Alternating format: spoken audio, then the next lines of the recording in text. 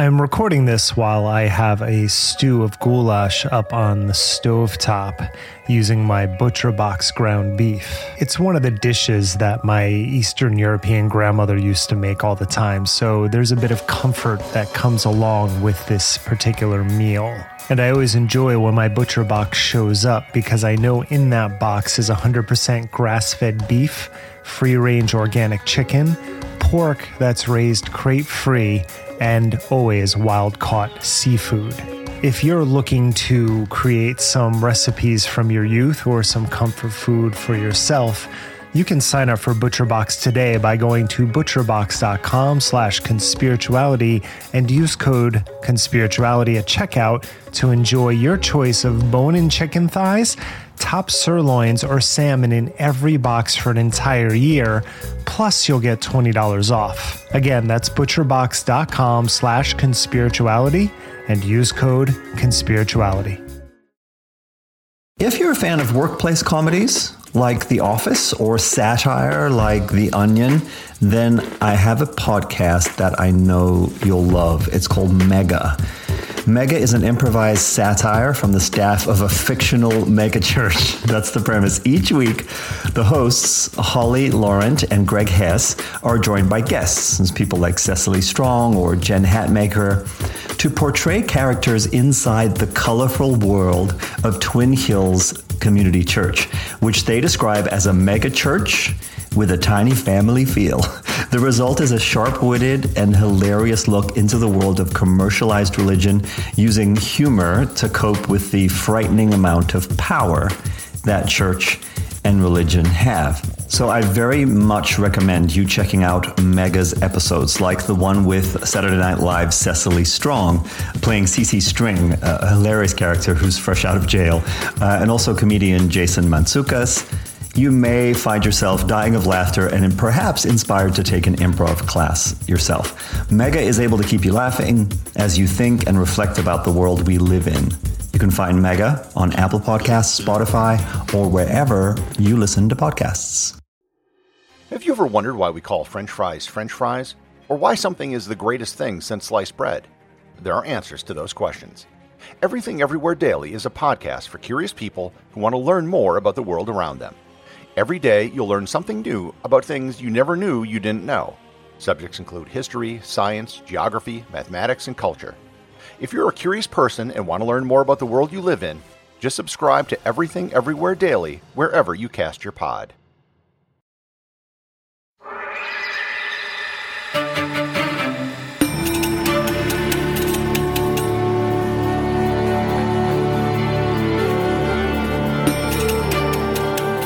Hey everyone, welcome to Conspirituality. I'm Derek Barris. I'm Matthew Remski.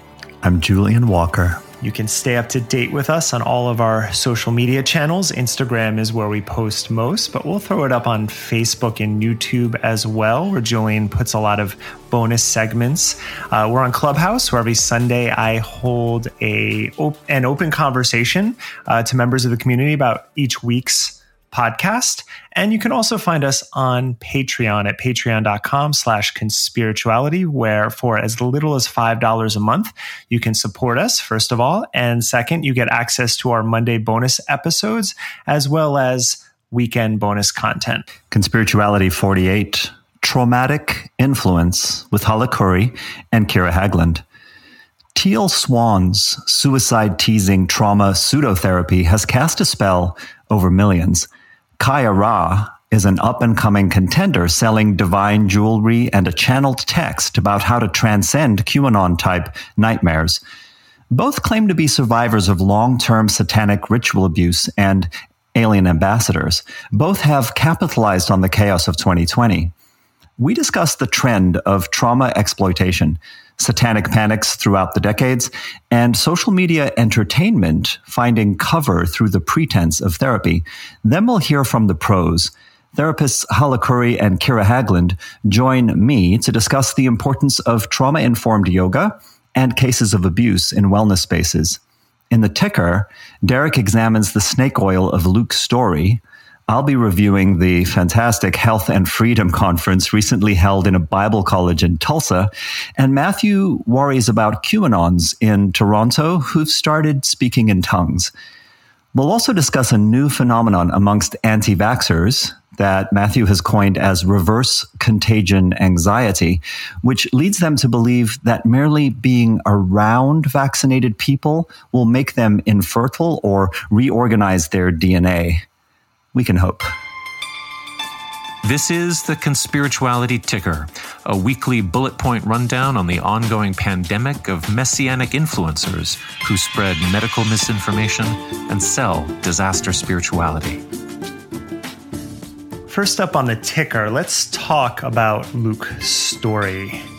Covering conspiritualist downlines is an important aspect of this podcast. Listen to what they say, then watch what they sell has been a mantra for me over this past year. So let's consider Luke's story, who runs the Lifestylist podcast out of Austin. He's featured some of the biggest names in conspirituality, including J.P. Sears, Joe Dispenza, Byron Katie, Zach Bush, Aubrey Marcus, David Wolfe, Robert F. Kennedy Jr., alongside lesser-mentioned conspiritualists like Dave Asprey, who we did discuss once, and Mastin Kipp. So he's pretty embedded in the scene. He also has quite the grift going himself.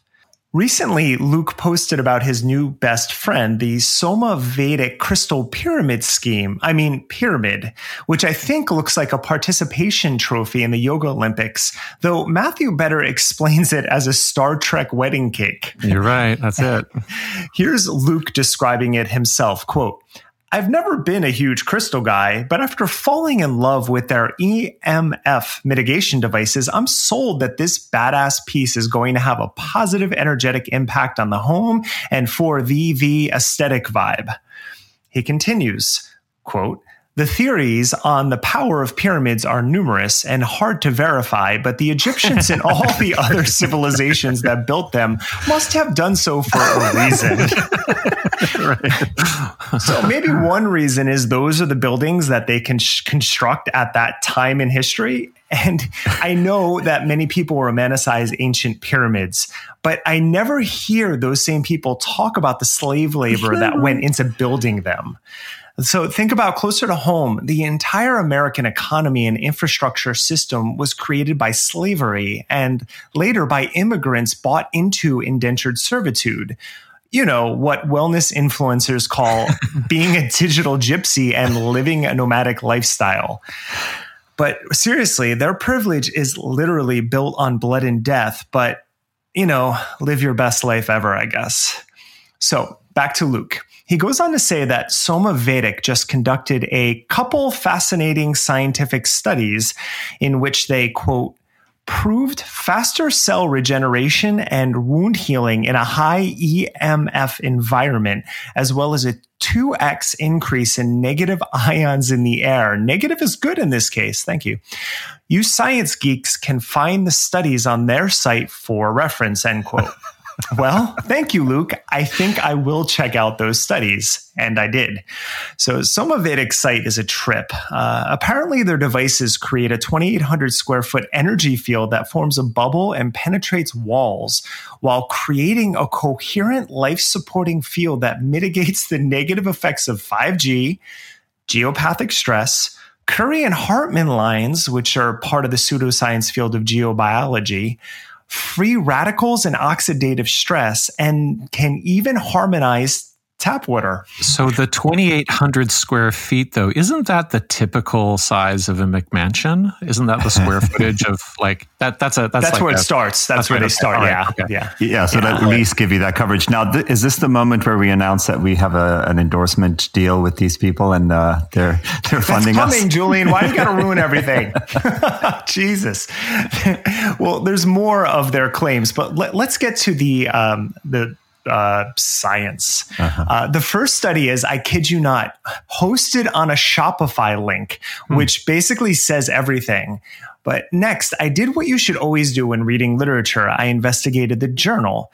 And the first thing I noticed about this supposed peer-reviewed journal is that the sole author of this paper has previously written solo papers on the healing powers of asparagus and antioxidant potential of spirulina. Now, let me point out that the giant red flag is that almost every one of this guy's papers that I could find was only authored by him. Now, even more interestingly, this particular paper on Somavedic was received by the journal on December 17th, 2020, accepted on December 20th, and published on December 25th. Oh my God. Slow week. It was a slow week. Wow. So actual peer review takes months to, actually peer review the study. And so the Journal of Biomedical Science and Research is a complete sham, a pay-to-publish journal designed for companies just like Somaveda to claim credibility. The editor's page on the site is a broken link, but the membership page is not. It's fully functional. So with an annual subscription, you get a banner ad on their site, which is, of course, all science journals do that. And with a 5-year membership, you get a 15% discount on a stall at one of the organization's conferences, and that membership costs $16,000. So let's go back to the study. Quote, based on the results of both tests, the use of the Medic Amber, which is the brand name of one of Somavedic's products, can be recommended to reduce the effects of mobile phone radiation. Now, I've never seen any credible scientific literature conclude with a sales pitch, but maybe I'm just a little too geeky for Luke's downline. But there's more. In fact, there's 4 scientific studies on the site. Let's just consider one other. And this gem was published in the International Society for Electrosmog Research, an association linked with, you guessed it, activist groups that warn about cell towers. In fact, it doesn't even appear that they have a journal at all. Their name is just plastered on the Somavedic site alongside a PDF posted to a Google Drive written by a cannabis researcher who supposedly conducted some sort of aura photography of 5 breast cancer patients with no control involved. You might need to replay that sentence a few times, but that's this study. Gosh. Right, okay. Now, the study concludes, after the therapy of Somavedic Medic device, each patient showed a significant improvement of sedimentation. All patients subjectively feel rested and fit. Improvement of sedimentation? What was sedimenting? I should have shared the study with you guys. Okay. I will though, because they're mostly photos with about 10 lines of text, peer-reviewed science. So Luke, okay, being geeky and all, I did look into some actual scientific literature and came across a 2015 study from the Moscow Institute of Physics and Technology that included researchers from Kansas State University and the U.S. Naval Research Laboratory. And it was published in one of the largest physics journals in the world. Mainstream. And they discovered that anisotropic crystals can absorb radiation without destructive interference of electromagnetism. So that means that they can absorb it without breaking apart the actual crystal or the actual radiation. Now, this paper was received on August 12th, revised on October 13th, and published on November 9th, which is how the publication process in science actually goes. Yeah, that's actually pretty quick too. That is still quick. Yes, yeah. That is true. I've seen ones take up to 6 months for a review. Now, we can safely say that certain crystals absorb electromagnetic energy. That is true. But, well, I'll let Harvard PhD Julie Franzvi-Hawley explain, and I've linked to her article in Skeptic Magazine in the show notes. Quote, collectively, the evidence on EMF does not meet the well-established Bradford Hill criteria used to determine causality, whether or not the exposure in question actually causes a disease. There is no known biological mechanism for non-ionizing EMFs, such as power lines, cell phones, and Wi-Fi, to cause DNA damage and thus cancer, end quote. And I'll follow that up by stating that while certain crystals absorb EMFs, there's no known mechanism, including or especially on the consumer market, for protecting biological entities such as humans from radiation. Energy fields make for good science fiction, but not science. But I don't think Luke is actually concerned about science when he shares his code for 17% off the toy pyramid. In fact, oh wait, that's the Q letter. Oh shit! 17. There it is. There, I didn't even see that. It was hidden in plain sight. All right.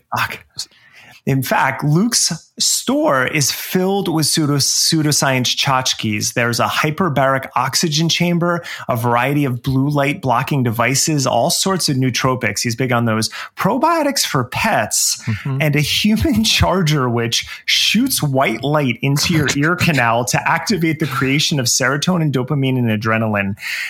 In total, there are 188 items for achieving optimal health available in Luke's store. At least we know a few Austin billionaires are going to live to be 1,000 thanks to this lifestylist downline. But seriously, if you need that much protection against the toxic environment that engulfs us, how poor is your health to begin with? So this might sound like a non sequitur, but like I'm listening to the list of products and I can't stop myself from thinking about how much my children who are 4 and 8 really love Lego. Like they really love it. It comes in boxes that contain worlds for them, and it all links together, and they can, indulge in these wonderful fantasies after the sets are put together. There's a Ninjago world, a Star Trek world. There's a Harry Potter world. And it's kind of like I'm trying to see the real daylight between that kind of consumption and the pleasure of creating fantasy worlds out of all of the same stuff, all of the same premises. I'm trying to see the daylight between that and what the sort of geeky wellness shopping list offers. And it's kind of hard for me. And after a while, I can't imagine also that any of these products on their own have much of a lasting power. Like, how long would you be interested in the Somavedic pyramid once you'd bought it? Like, how long would it have to pretend to work for you before you kind of forgot about it? Or, with the Lego set, you lost the assembly book and you lost the box, and all of the pieces just sort of ended up in like the bucket at the bottom of the closet. I feel like the New Age tickle trunk is kind of like a bucket of Lego where all of the pieces are kind of disassembled, and we kind of forgot what was interesting about them to begin with. But I think the main thing is just consumption, right? Like I can't get over I can't see the difference really between what my children want and what I end up consuming too much of, and what's on offer here.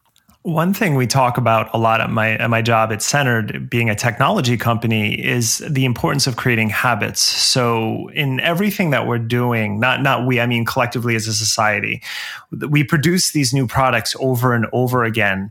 And what really matters is when something becomes sticky. And in order to become sticky, it needs to become a habit.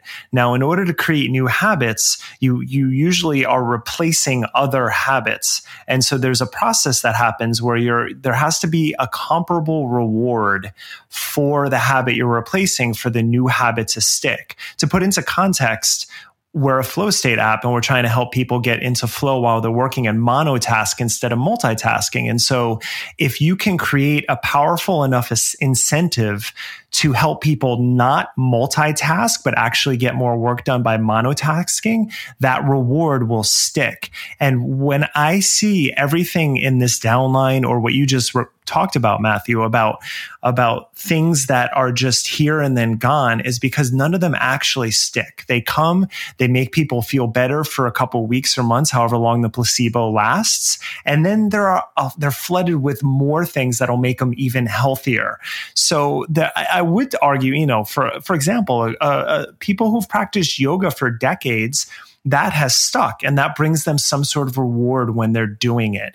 But when you're talking about these tchotchkes, these things that I'm looking at that are so ridiculous in their health claims, it's just, and they're constant. He's relentless. Every week there's a couple of new tchotchkes. And it's like, I really mean what I said. How poor is your health that you need to optimize everything constantly to always be climbing somewhere to a ladder that never actually ends? Yeah, so the lack of sustainability, or whatever we want to call it, is a feature, not a bug. What's actually sticky is not the lifespan of the interest in the product after you've bought it. What's sticky is the endless desire for the next thing that's going to optimize you to another level. Yes, that's the whole nootropics. That's nootropics. That's all I see when they're being discussed, because there's always some new herb. There's always something that will just give you like a 1% more increase that hooks people, and it is relentless in the marketing. I mean, it does seem that the marketer's primary challenge today is to distract us from the nausea of thinking about the excesses of consumption. But, most marketers, I think, are kind of at least honest about that whole deal, and paradoxically about what they're hiding, because the pitch is pleasure. Like, this car will give you this type of feeling, and this electronic device will give you this type of feeling. But, with stories stuff, you really have this paradox of consumption and wellness and spirituality, that where the lie has to be larger than that it has to make you feel not just pleasured, but virtuous. Mm-hmm. The premise is that, this will make you a better human being, and that will make the world a better place. And that, you really deserve self-care, because if you get self-care, you will be a better person, and, you'll be able to affect more people positively. And I just can't imagine how many people sit with the Somavedic pyramid in the corner of their room, and then at a certain point, like, look over at it and feel like it's laughing at them in a way, right? And also that it's just not gonna break down. Like, it will last like a pyramid, I guess. I also want to point out that your assumption is right, is that is the marketing pitch, but you're actually wrong. People don't become better humans through self-care. They become self-absorbed with it. People become, and research backs this up, that people become better humans collectively when they take part in charitable endeavors, when they go and actually go to hospice or go to cleanups. That is actually sustainable, and that makes them feel better. This self-care regimen that's being produced in the wellness industry is completely rooted in self-absorption. Up next on the ticker, evangelical nightmares. One thing we can reliably predict is that failed prophecy only dampens the spirit for so long.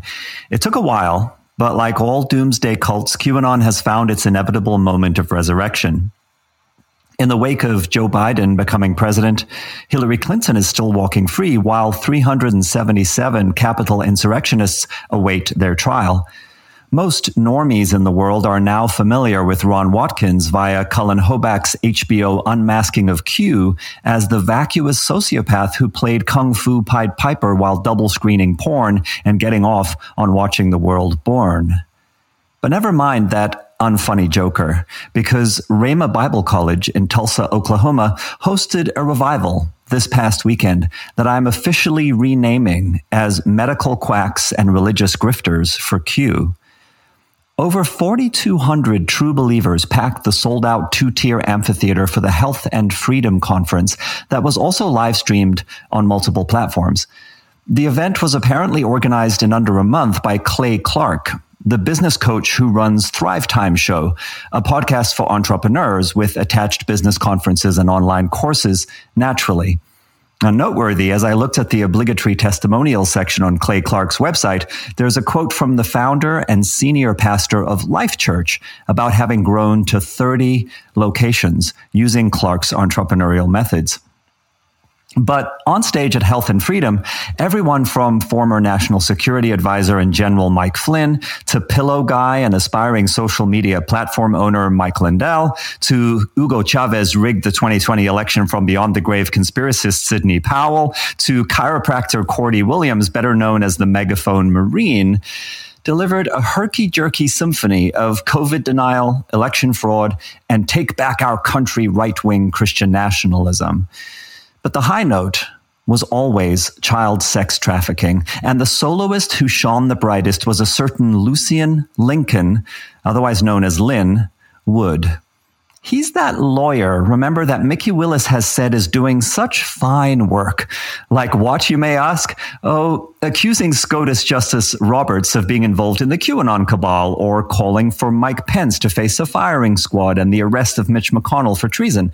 Also accusing Georgia Governor Mike Kemp and Secretary of State Brad Raffensperger of collaborating with the Chinese to rig the election. So here's Lin Wood in full Q preacher mode in the video most shared on social media with the hashtag Health and Freedom Conference. And I should warn you, this is graphic and disturbing. So you may want to fast forward for around 2 minutes if you'd rather not. It's also been described as the Great Awakening because you're getting ready to learn that God is real. That's the second harvest.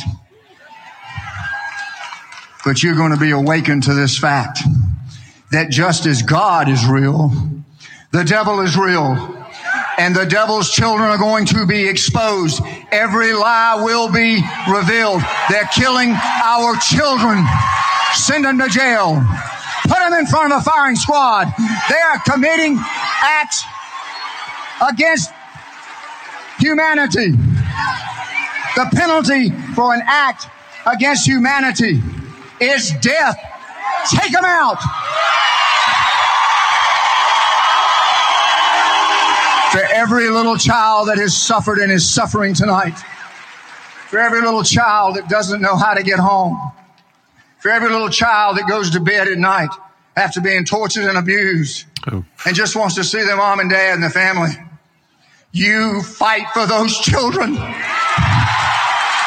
Don't you ever quit fighting for those little children. Because this is America. This is America. In America, we do not tolerate crimes against humanity. And if you're torturing and terrorizing a child and having sex with a child and actually murdering a child and eating parts of a child and using the body parts of that child, that is a crime against humanity, and we're not going to tolerate it. Not in America. Not in the country formed by God Almighty. And for those of you that do, watch out. Because God's judgment is coming. He's going to lift up his children. And he's going to crush those devil worshipers. Now, that was a lot to sit through, and I do apologize, but that's the general tone in addition to the high point of this entire conference. Holy shit. Holy who knew shit. that a defamation lawyer could step so seamlessly into being an evangelical terror preacher? I'm usually against longer clips, as I've said before, just because it's a lot of real estate. But I'm glad you played that one in full, just because, and it actually is longer. I mean, his whole thing was a sermon. I mean, it really, I had no idea that he was that influenced by the evangelical church, and he brought it. That was kind of I guess you can call it the highlight of the conference. Yeah, he's also on the verge of tears at the climax of that clip, which was whatever. I mean, who knows? No, not real tears, but right. That's part of the performative aspect. I mean, he has that he's down. Good. It was Jimmy Swaggart. I honestly, when I was watching him, I was watching Jimmy Swaggart in pantomime, in delivery, and everything. It was right there. Which is why it was so widely shared. Now, the other clip that a lot of people shared was of actor Jim Caviezel, who, by the way, is not Jesus, but he did play Jesus in Mel Gibson's torture porn masterpiece, The Passion of the Christ. He joined remotely to the huge applause that made it seem as if maybe he was actually Jesus. How do you know he's not Jesus? Well, I mean, we should stay open-minded on that fact, I guess. He talked in detail from the big screen while also choking back tears about how adrenochrome is harvested by pedophile elites. I really thought we were getting past this at some point. And this was all as part of promoting his new action film about child sex trafficking. At one point, Caviezel declares, kind of similar to Lin Wood, that there will be no mercy for these people. And guess what? Christiane Northrup was there, of course, and she shared on her Instagram a video of Martin Luther King speaking about the struggle for freedom, and that was being played to the cheering white conservative audience.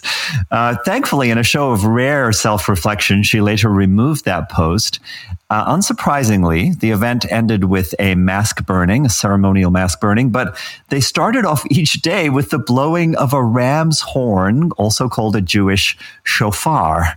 These folks have quite a knack for unconscious irony, don't they? I'll point out, I've mentioned Frances Fitzgerald's book, The Evangelicals, before on the pod, and I'll reference it again because she does a really good job of showing how in the original literature of the Bible, there was no, in the book of Job, in that particular story, Satan wasn't originally a character.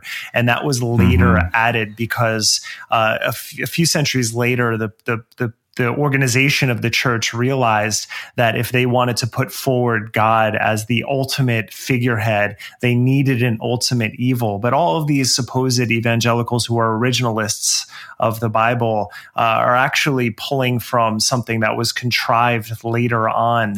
And they play it to a T, and I see it all the time. But it's really unfortunate that they constantly lie about the origins of their own faith just to put forward their own messaging. Yeah, they're also hearkening back to ancient Sumeria, right? It's Angry Mainu against Ahura Mazda. You have these figures of darkness and light that don't really appear in the Bible until much later interpretations. Oh, but even though, I mean, in all of those were, it was known that those were necessary components of each other, and they blended like the yin and yang. I mean, the Asian literature is filled with that, the blending and a lot of other cultures, and it's very hard when you live in one society to grok this, but a lot of other cultures don't have the neuroses around death and around evil that America has, specifically because of the telling of the biblical stories that we've concocted, beginning in Europe and then, translating to 19th century America, especially the revival movements. And that's where we've come across this idea that there's some ultimate evil. But historically, and even right now globally, most cultures don't really think about it that way. I can't stop thinking about the 4,200 people in that Bible college amphitheater and how many of them will probably become sick, and how few of them will be able to really come to grips with that. And I don't know, like I guess the person that I fixate on most, just because I feel very familiar with her being in that audience, is Christiane Northrup, because we've followed her so often and spent sort of, hundreds of hours, the three of us, looking at her materials.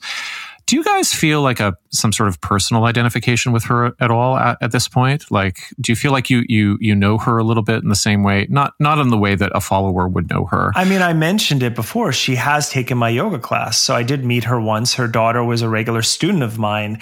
And I learned about her work through her daughter. And so I feel like I think about that time 14 years ago, however long it was, and then now what it's transformed into. But it's not like I paid her close attention back then, her work, but seeing what this has become, there's a personal touch to me in that element. But it's really, honestly, like, you guys do more of the heavy lifting with her videos than I do, but it's actually really hard for me to watch her, because just listening to what she says, I just have to turn it off. It's kind of sad, if nothing else. Yeah, I feel more of a personal connection with her, I think, than with anyone else we cover. Yeah, I mean, this was really brought home to me when I watched a few clips of this conference a little bit too late in the day after the sun went down. And I think I saw the screenshot of, or maybe it was Northrup posted it to her Instagram, a shot of herself drinking a bottle of water and cheering somebody on. It might have been Lynn Wood during the baby eating thing. Who knows? We're not sure of the moment. But anyway, I actually had a dream that featured her that night, and it was quite haunting, but also kind of funny, because I dreamt that she contracted COVID in Tulsa, and that she kept doing her Great Awakening videos every day, but like in more and more of a like of an ill and finally degraded state. And, she would be talking about how the sensations, she's desaturating her oxygen and she's getting faint and lightheaded. But she would be playing her harp, but she would be missing notes, and she would be even more sort of garbled than she usually was in bouncing back and forth from topic to topic. And then at one point, she kind of said, because she always maintains this sort of like veneer of medical competency. I'm watching a video in my dream, and she says, well, so-and-so sent me a pulse oximeter. And so I've put it on my finger. So she puts it on her finger, and then she shows the camera, and it's at like 65 or something like that. And that's not concerning to her. She starts doing fucking numerology on the oxygen saturation, right? And so she's making this, and then she starts talking about how when the oxygen gets to some magical number like 36, that the ascension will be complete or something like that.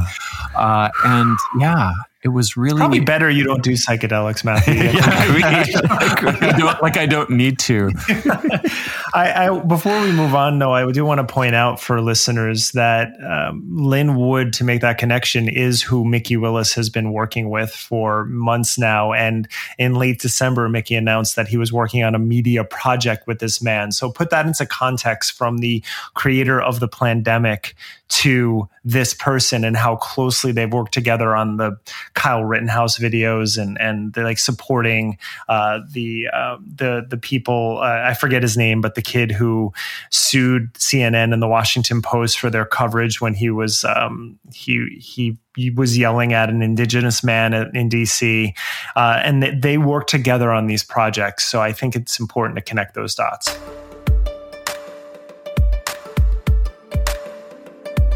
Is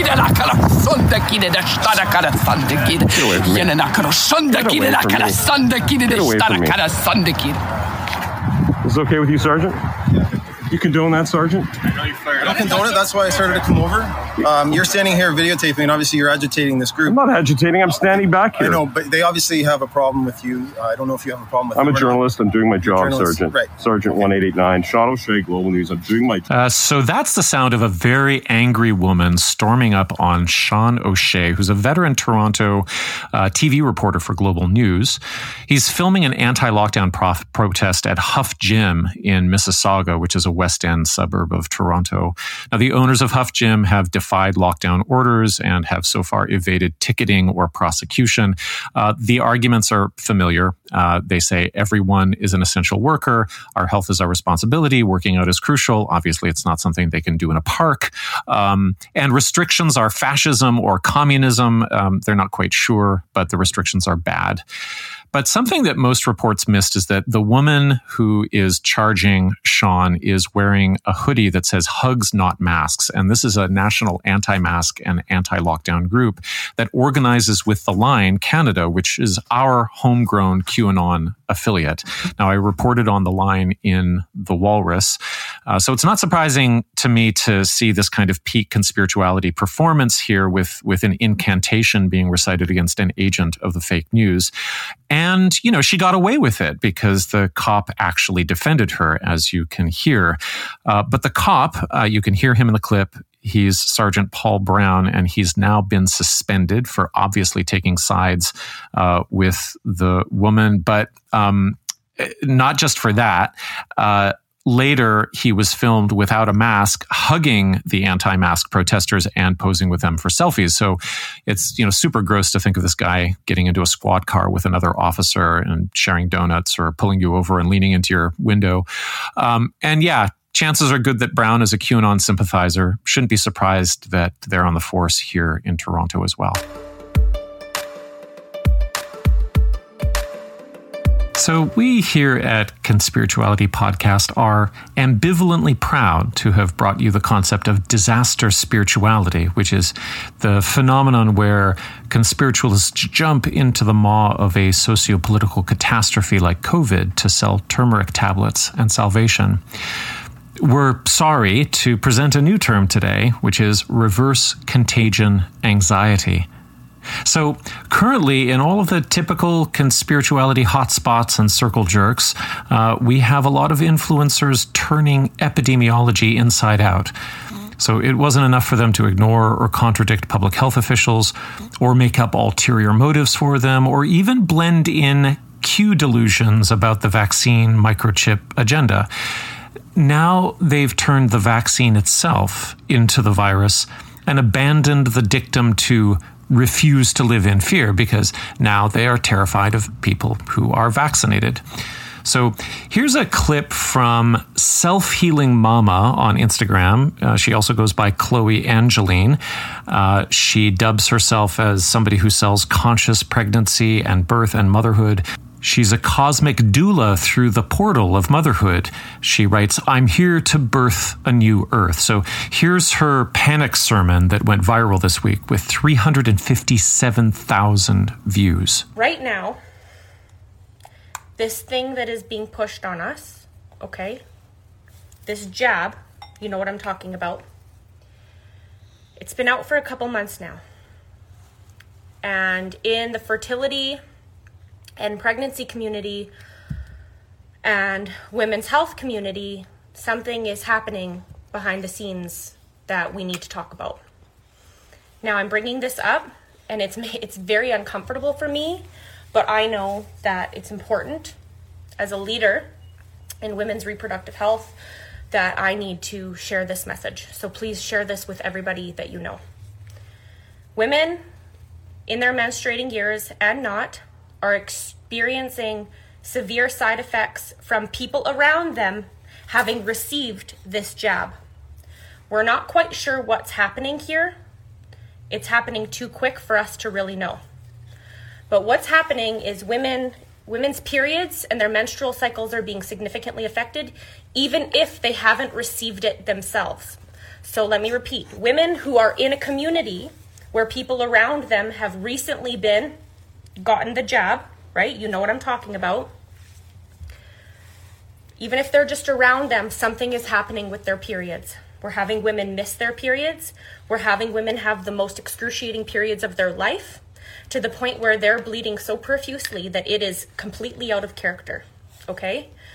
Women who are in menopause have gotten their period back. And in women's healthcare, doctors, I'm not a doctor, just so you know, I'm a holistic reproductive practitioner, doula, etc. But in this community, something that's well known is that if a woman bleeds and she is postmenopausal, that it is cancer. So something is going on. Please send this message to every woman that you know. This is an outcry, okay? This isn't about conspiracy theories. This is about standing up for the health of humanity.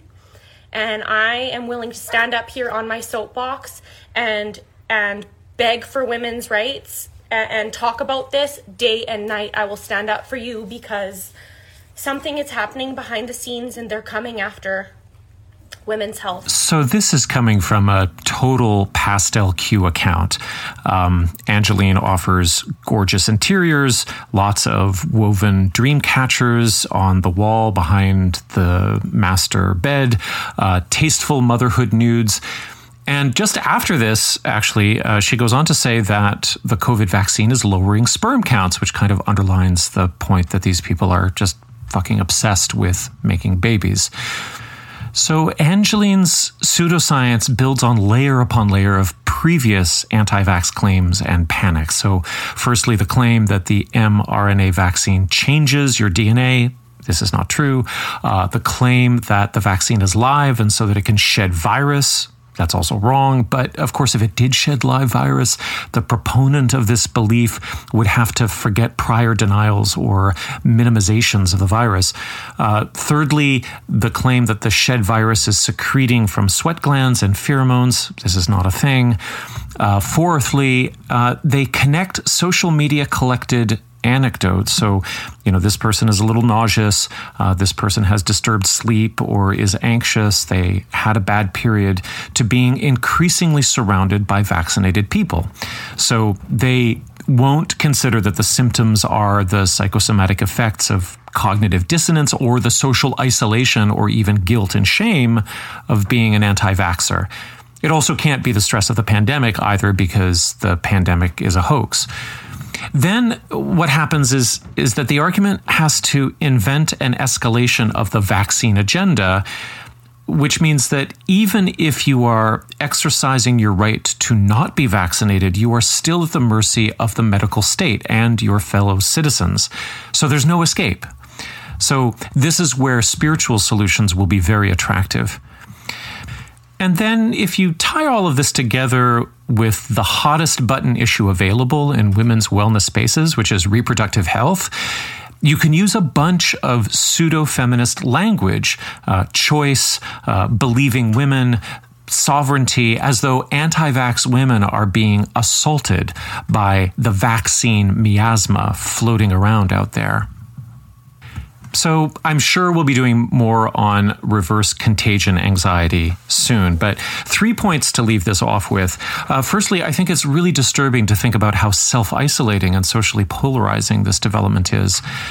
For years we've been talking about vax hesitancy, usually framed as a question of how a population relates to the state through public health. But with this stuff, we're really talking about a kind of horizontal violence, as if we're not fractured enough, and also taking place between parents and within communities. Now, on Medium, I published an analysis of how Christiane Northrup is mobilizing this argument to actually advise that her anti-vax followers, who are mainly women, withhold sex from partners who want to be or are vaccinated. And my article points out that it's a mainstay of cultic leaders to try to control the sex lives of followers. The objective is to make sure there are no intimate bonds between followers than the bonds they should be forming with the leader or with the ideology. And finally, I'll say, it's becoming increasingly clear to me how politically retrograde all of this is, how socially conservative, how under the veil of women's empowerment, there's this whole discourse that has emerged that really puts all of women's value into having babies and being super uber moms. And so in that context, the panic around the depopulation agenda makes a lot of sense, because if you've narrowed your self-worth down to I'm having tons of Earth babies and I'm going to feed them from my organic life, any hint at the fact that there are just too many human beings on the planet will probably feel like a spiritual attack. I mean, what really has a depopulation agenda is climate collapse. So if you've boxed yourself into parenthood as some kind of influencer gig, and because Instagram allows you to monetize anything, and then you catch a glimpse of the fact that the worst thing you can do for the planet as a rich white person is to have more than one child to replace you, I can imagine the guilt and shame of making babies for social validation would bite pretty hard. The Jab, our weekly segment on the crucial COVID vaccine and the misinformation conspiritualists love to spread about it.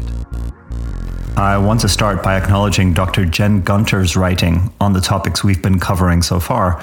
Listeners might know her as the OBGYN with the most on-point critiques of Gwyneth Paltrow's Goop pseudoscience.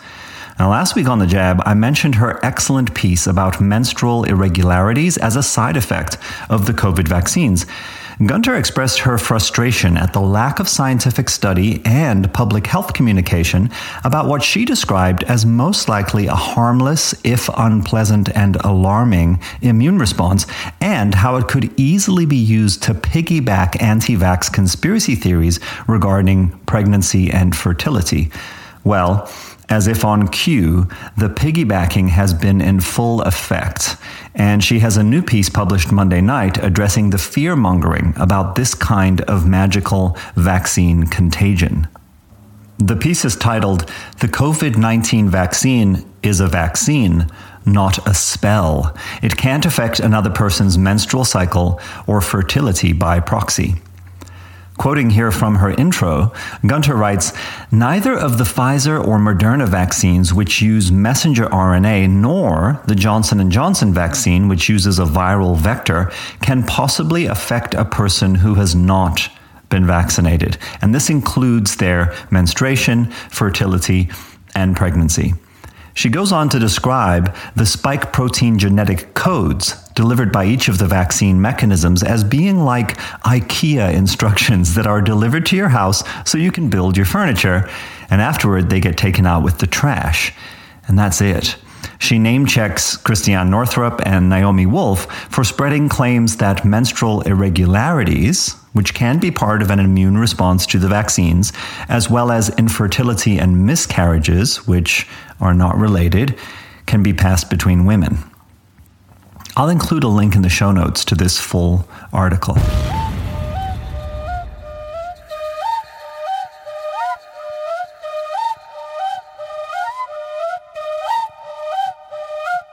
One topic we cover a lot on this podcast is how charismatic influence often bleeds over into the presumption of authority on multiple topics.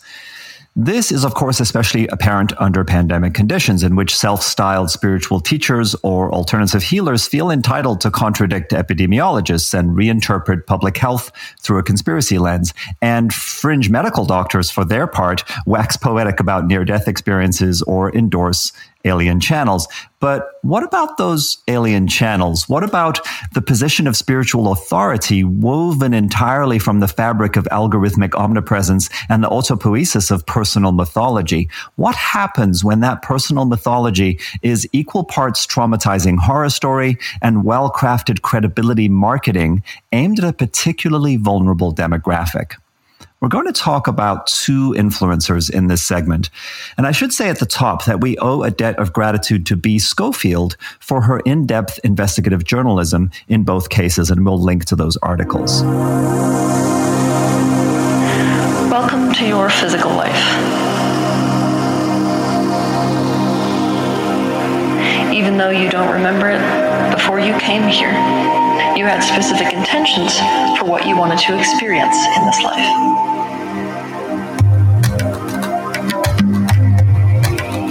Some of you wanted to taste of true love. Some of you to feel true freedom. Some of you wanted a simple life, or else the little things that matter. Julian's dancing. You chose the perfect family and the perfect initial experience for this intention you set for this life. You knew all the potentials that would come from choosing those parents, that neighborhood, that culture, that place and that time. When you saw that perfect potential, you took it. You took it because you knew it would be the exact conditions necessary for your own personal expansion. And there is no difference between your personal expansion and the universe's expansion. When you expand, the universe expands. When you learn, the universe learns. So that is Teal Swan. All right, so that is Teal Swan. She was born Mary Bosworth and has 1.2 million followers on Facebook and over 300,000 on Instagram. To quote Schofield, she claims to have suffered 13 years of abuse in a child-murdering Mormon satanic cult, where she was apparently routinely tortured, sewn into a corpse for 12 hours, and made to torture other children. Teal also says that she's a multidimensional Arcturian alien working with 11 other aliens in an intergalactic Greenpeace type organization. She says she has X-ray vision and hearing and that she can inject herself into people's brain stems. With no training, qualifications, or oversight, Teal has developed her own signature process for healing deep trauma that she calls the completion process. On her website, 50 practitioners are shown who are trained in the method. She has also said that suicide is merely a reset button and, unsurprisingly, has had students kill themselves. Teal invites followers to a $5,000 week-long curveball retreat at her Filia property in Costa Rica, where, as Gizmodo reported, some participants end up never leaving, choosing instead to live there and work for her as completely unpaid volunteers. She also sells tarot decks, online courses for around $200 each, and frequency paintings that she claims are medicinal and will help people to manifest what they want in their lives via energetic entrainment. Is that the painting behind you right now, Julian? Is that what's always there? Oh, yeah.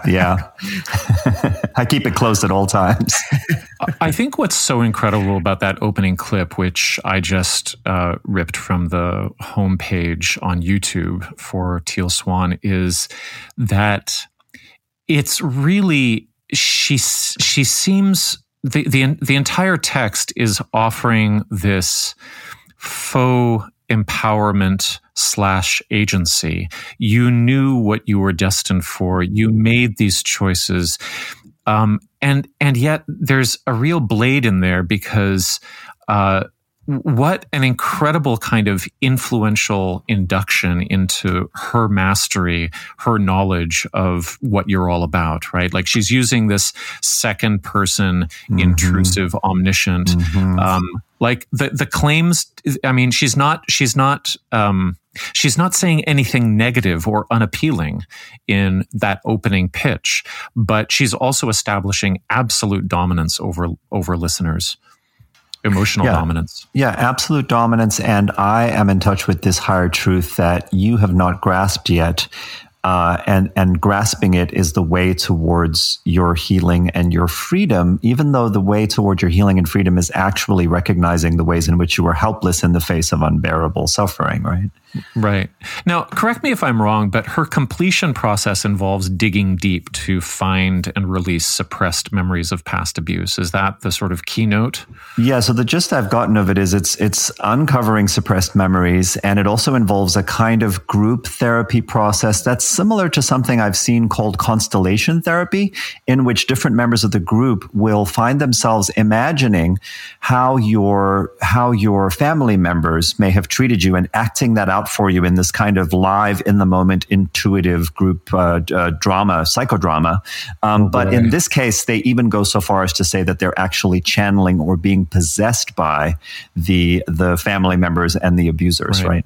I mean, I think it's really important to note what I prepared for this segment is a little bit of the backstory for how Teal Swan is carrying on a theme that it looks like she directly inherited from the satanic panic catastrophe of the 80s and 90s via her therapist, who is a woman named Barbara Snow.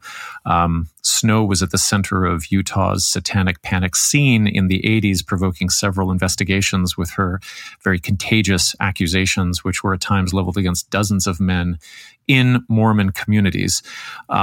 Now, Chief Deputy of Utah County Attorney Wayne Watson witnessed one of Dr. Snow's interviews and felt that she was pressuring children into disclosing abuse that they originally denied. One girl even testified that she felt that Snow would not let her end the interview unless she lodged an accusation of ritual abuse. And this scans against stories from that time of therapists, intrusive therapists, actually offering candy or, ice cream to children that gave them the correct story. As well as police interview techniques that tended to be overly enthusiastic in their leading the kids toward what they wanted them to say. Now, one of Snow's cases got all the way to the Utah Supreme Court, which reversed the abuse conviction that had come from Snow's testimony, and they really threw Snow's credibility into the trash heap by noting the following. So this is a quote from the transcript from the court ruling. She made bizarre factual correlations there were bizarre factual correlations between the many cases she was involved in and the case resulting in the defendant's trial, that they all involved a neighborhood sex ring of from 3 to 20 families. They all involved members of the same church, including a significant number of religious leaders. They all involved satanic rituals and neighborhood sex parties. And in all of the cases, the children taken to Barbara Snow for for counseling have in turn identified other children and adults in the neighborhood. In addition, the affidavit claims that several nearly identical allegations exist in several of these cases, and 3 of the cases allegedly include prominent reference to playing with, consuming, and bathing in human excrement. Pictures drawn by some of the children in treatment with Barbara Snow in 2 of the cases are claimed to be identical. There's men dressing in women's clothing in the stories. The use of costumes and masks were described by children in 2 of the cases. In 3 cases, the children described large groups of adults congregating for the purpose of abusing children, and so on and so forth. I won't do more of the details. You get the picture, because what we have is a kind of story machine that this person is at the center of. I was very happy to find, The Guardian featured our podcast last week, which was awesome. But one awesome thing about the article was that they also featured Esther Perel, who I'm a big fan of her book and her podcast. And I just have to say, I think we're going to have to do an episode, and I've mentioned this before, about sex and about our hangups with sex. Because one thing that we talked about religion underlying a lot of the themes, but sex comes up time and time again. And this whole idea of child trafficking compared to our very American, very Western issues with sexuality, I think is a piece of this story that we have to look into. It's every time we're coming across these figures, it has to do with sex in some capacity. And I want to dig into why that is more. This is a perfect example of that. Yeah, and Barbara Snow is clearly just absolutely obsessed, preoccupied, looking for it in every single kid that comes her way. I'd be fascinated to know, professional opinion on her, if anyone's ever formed one. Well, she helped convict a guy named Arden Brett Bullock of child abuse. And when he appealed, the judges did not side with him, but they noted Snow's tactics. That she even testified, this is from her own testimony, that she was, quote, very aggressive in questioning of children, that she was, quote, relatively indifferent to what would happen to the perpetrator, and that she did not approach interview sessions, quote, with an open mind, but as an ally for the child, unquote, and that she did not see herself as a fact collector like the police. Dr. Snow also testified extensively about her interview techniques, and she acknowledged that she did not record her interviews with the children, take notes, or write reports following the interviews. Snow admitted that her own integrity was the only way of verifying what had happened during the interview sessions. So similarly, the defense team emphasized contradictions and inconsistencies in the boys' testimony, including the fact that one of the boys had retracted an allegation of abuse as being untrue. Can I just say here, I think we're in such tricky territory, right? Because there is the reality that horrible trauma happens, and that there can be secrecy and denial and all sorts of stuff going on, right, in dysfunctional families and in toxic communities. But really, this kind of outlandish. These sorts of outlandish narratives and this kind of going in saying, satanic ritual abuse happened, that's not at question. The only question is how and by whom, right? This way of approaching it actually gets in the way of people who really have been terribly traumatized from getting help and being believed. Absolutely. Now, the cops even busted Snow for this, because during one of the numerous investigations that she was involved in, this is from the Chicago Reader, quote, Utah police deliberately fed her false information to see if her suggestive interviewing techniques were influencing the children's allegations. Soon enough, this information appeared in the answers of the children she interviewed. But she also ripped up her own family over this stuff. There were documents obtained by the publication Gray Faction from the Utah Department of Professional Licensing Social Work Board.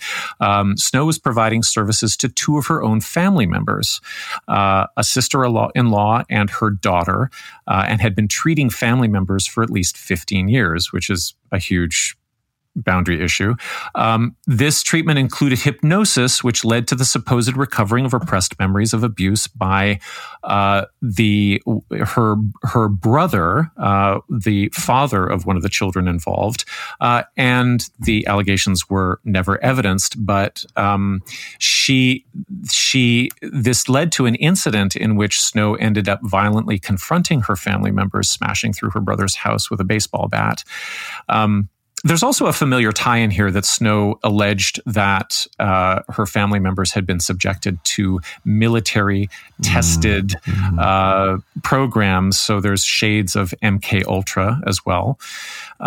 Snow's professional board put her license under probation, but as of 2018, her record comes back clean in a license search.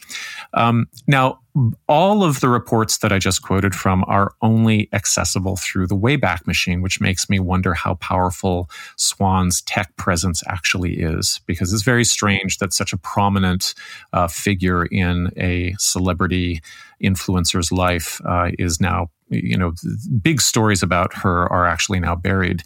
And I've got two, sort of preliminary takeaways, which is that, psychology and psychotherapy as disciplines have a lot of repair work to do following the Satanic Panic era. And I'm really glad that we have Hala and Kyra on a little bit later to discuss how they're dealing with that, because history repeats with terrible therapeutic interventions. We have to remember that this whole thing in the 80s was kicked off by Lawrence Pasder, who's the Victorian psychoanalyst who helped his client Michelle invent a completely false story about satanic ritual abuse, which was memorialized in a book called Michelle Remembers, which he and she wrote together.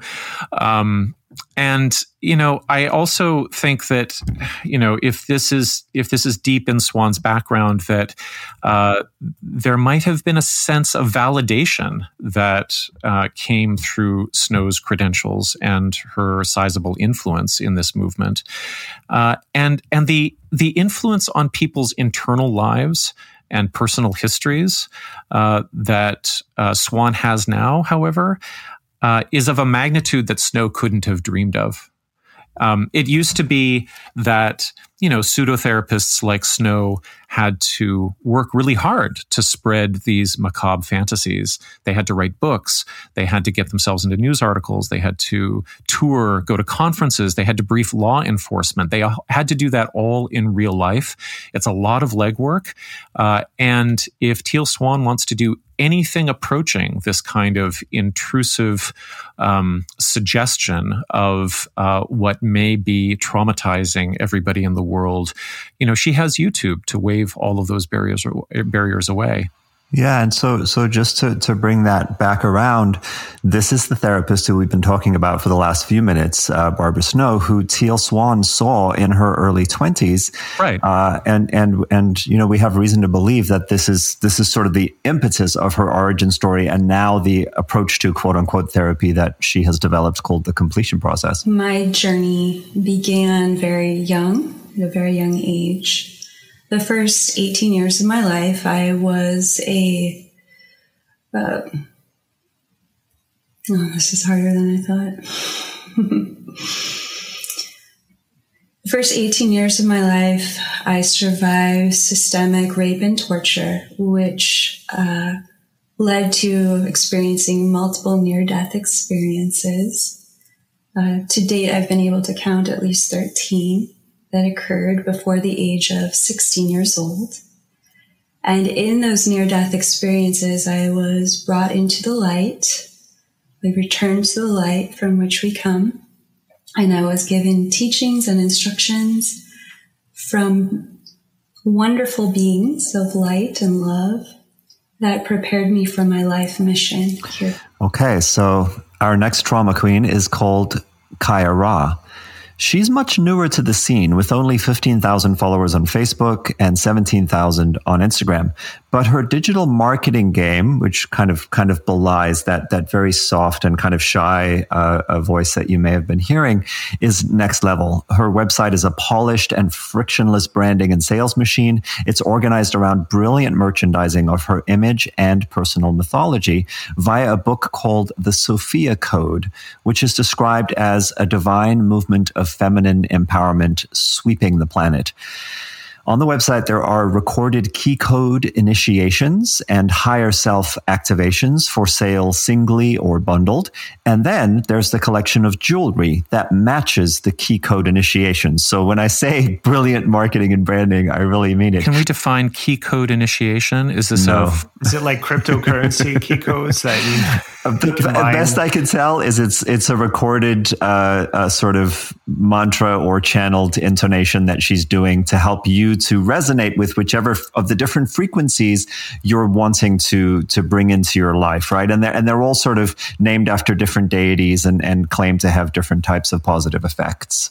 Are they actually are they diagnosed and then prescribed? Like, is there a key code selector or diagnostic? No, self-selected. Okay, right. Yeah, it really seems like Kyra has a more millennial approach in her web design aesthetic, whereas Teal is very closer to Gen X, closer to my era. Totally. Just looking at them, like very clean lines on Kaya, and that's appealing towards a younger demographic, perhaps. So even though the numbers are heavily skewed towards Teal, I can see Kaya getting a lot more traction as the years progress. Yeah, I see Teal as having sort of cobbled something together ad hoc over time, whereas Kaya Ra emerges as the finished product. Like, here's the book, here are the key code things, here's the jewelry, here's the whole product. So let's go on with this. The jewelry also matches the key code initiation. So you can buy conveniently the piece of jewelry with the inscription on it that's infused with the ascension codes. It runs anywhere from $111 to over $1,500 per piece of jewelry. They're each described as having been charged with various codes, and each claims to be therapeutic in some specific way, right? And so they say things like clearing suicidal thoughts, or lifting traumatic imprints, clearing patriarchal religious programming, or regulating emotional swings. So buy the jewelry, wear the jewelry, and it's the cure for what ails you. Then does Soma Vedic make this jewelry? They got to be in there somewhere. Then come the mystery school courses. Stargate 1 is $444. So they all have these numerologically kind of auspicious prices. Stargate 2 is $777. Then there's the psychic development training, which is the same price.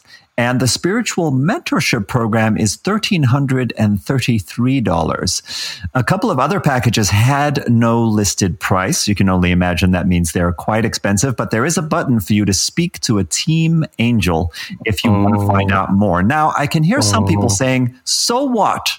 She's running a business.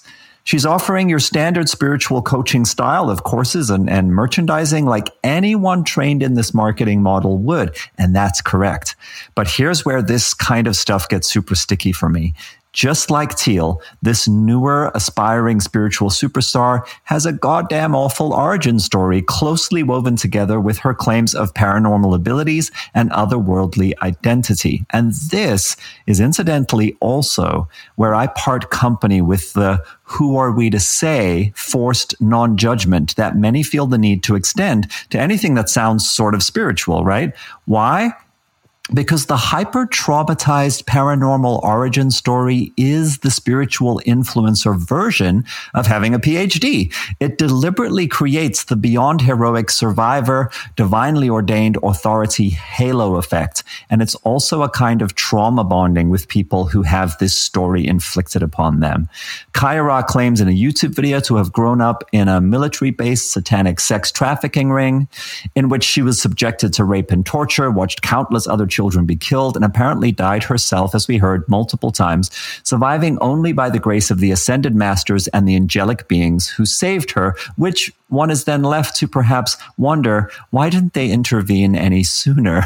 You know, I'm kind of mind blown by it's also a kind of trauma bonding with those people that she inflicts the story upon. I didn't resonate with the fact that part of what's happening with these disclosures and confessions is that she becomes somebody that the follower has to take care of. And part of taking care of Teal Swan or Kyra, even though they evince this kind of invulnerability because they've transcended this horrible story, is that you couldn't possibly question where they're coming from, right?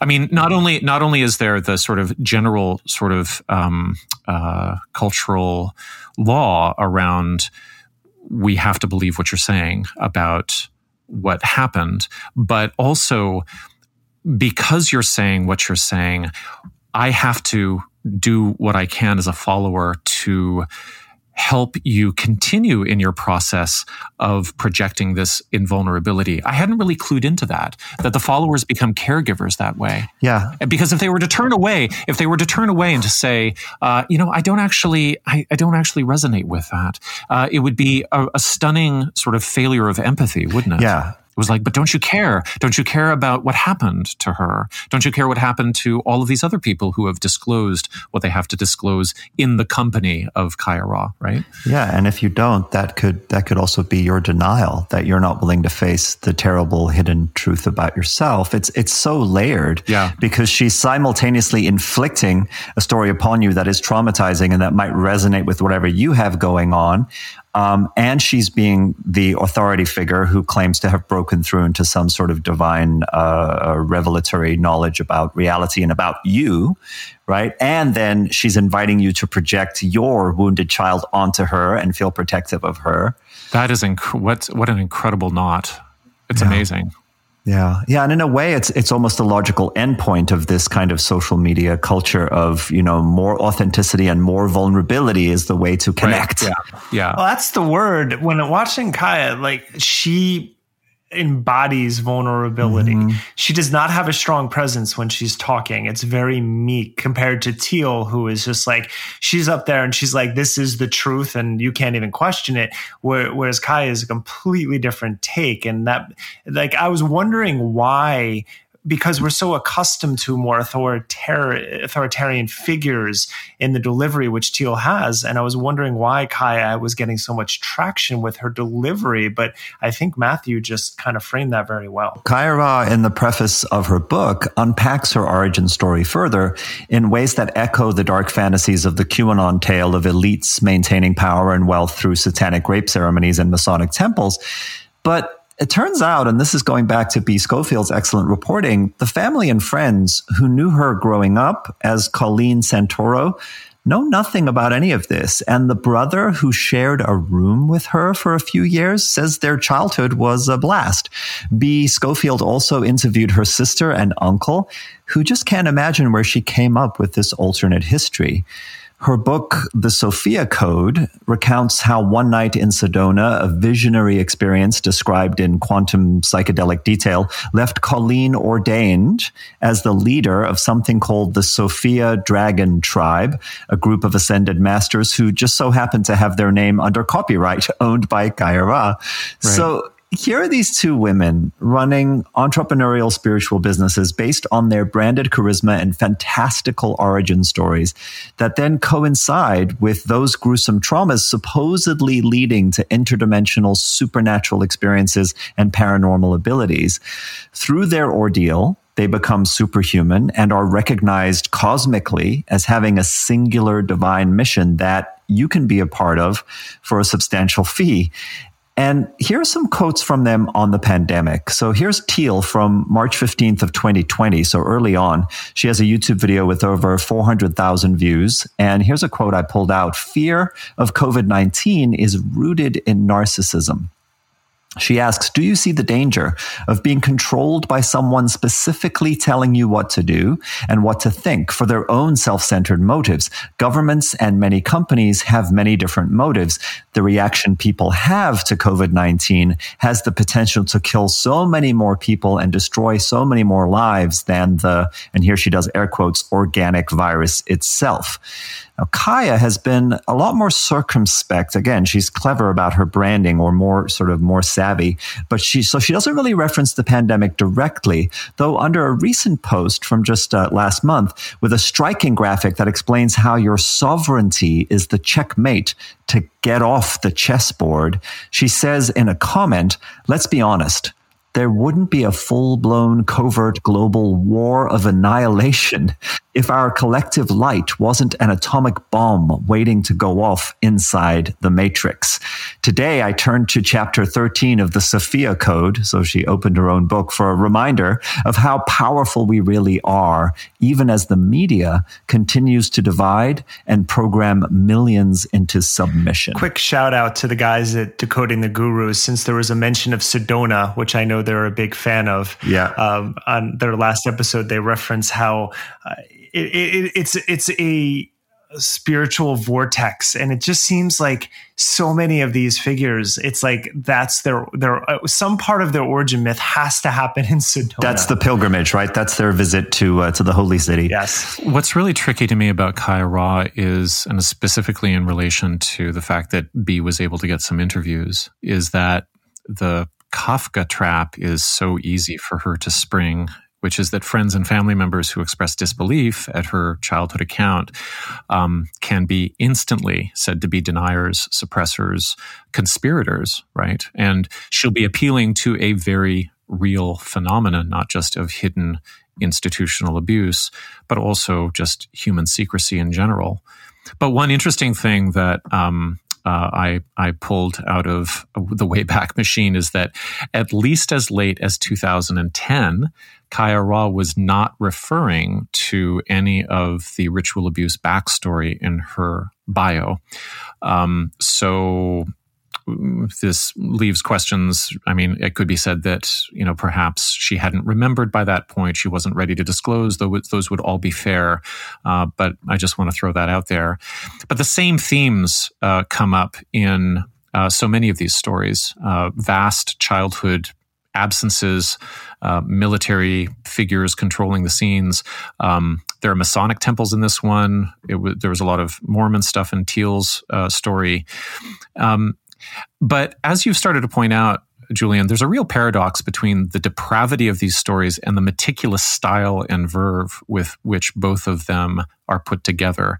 It's almost as if, I think you described it as the sort of PhD of the trauma influencer. It's almost as if the more abject the story, the more glorious the recovery.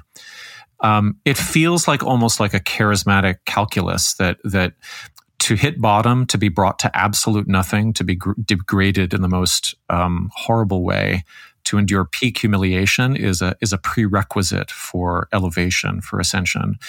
And I think this is often true of cult leaders. It was definitely true of the two guys that I was with.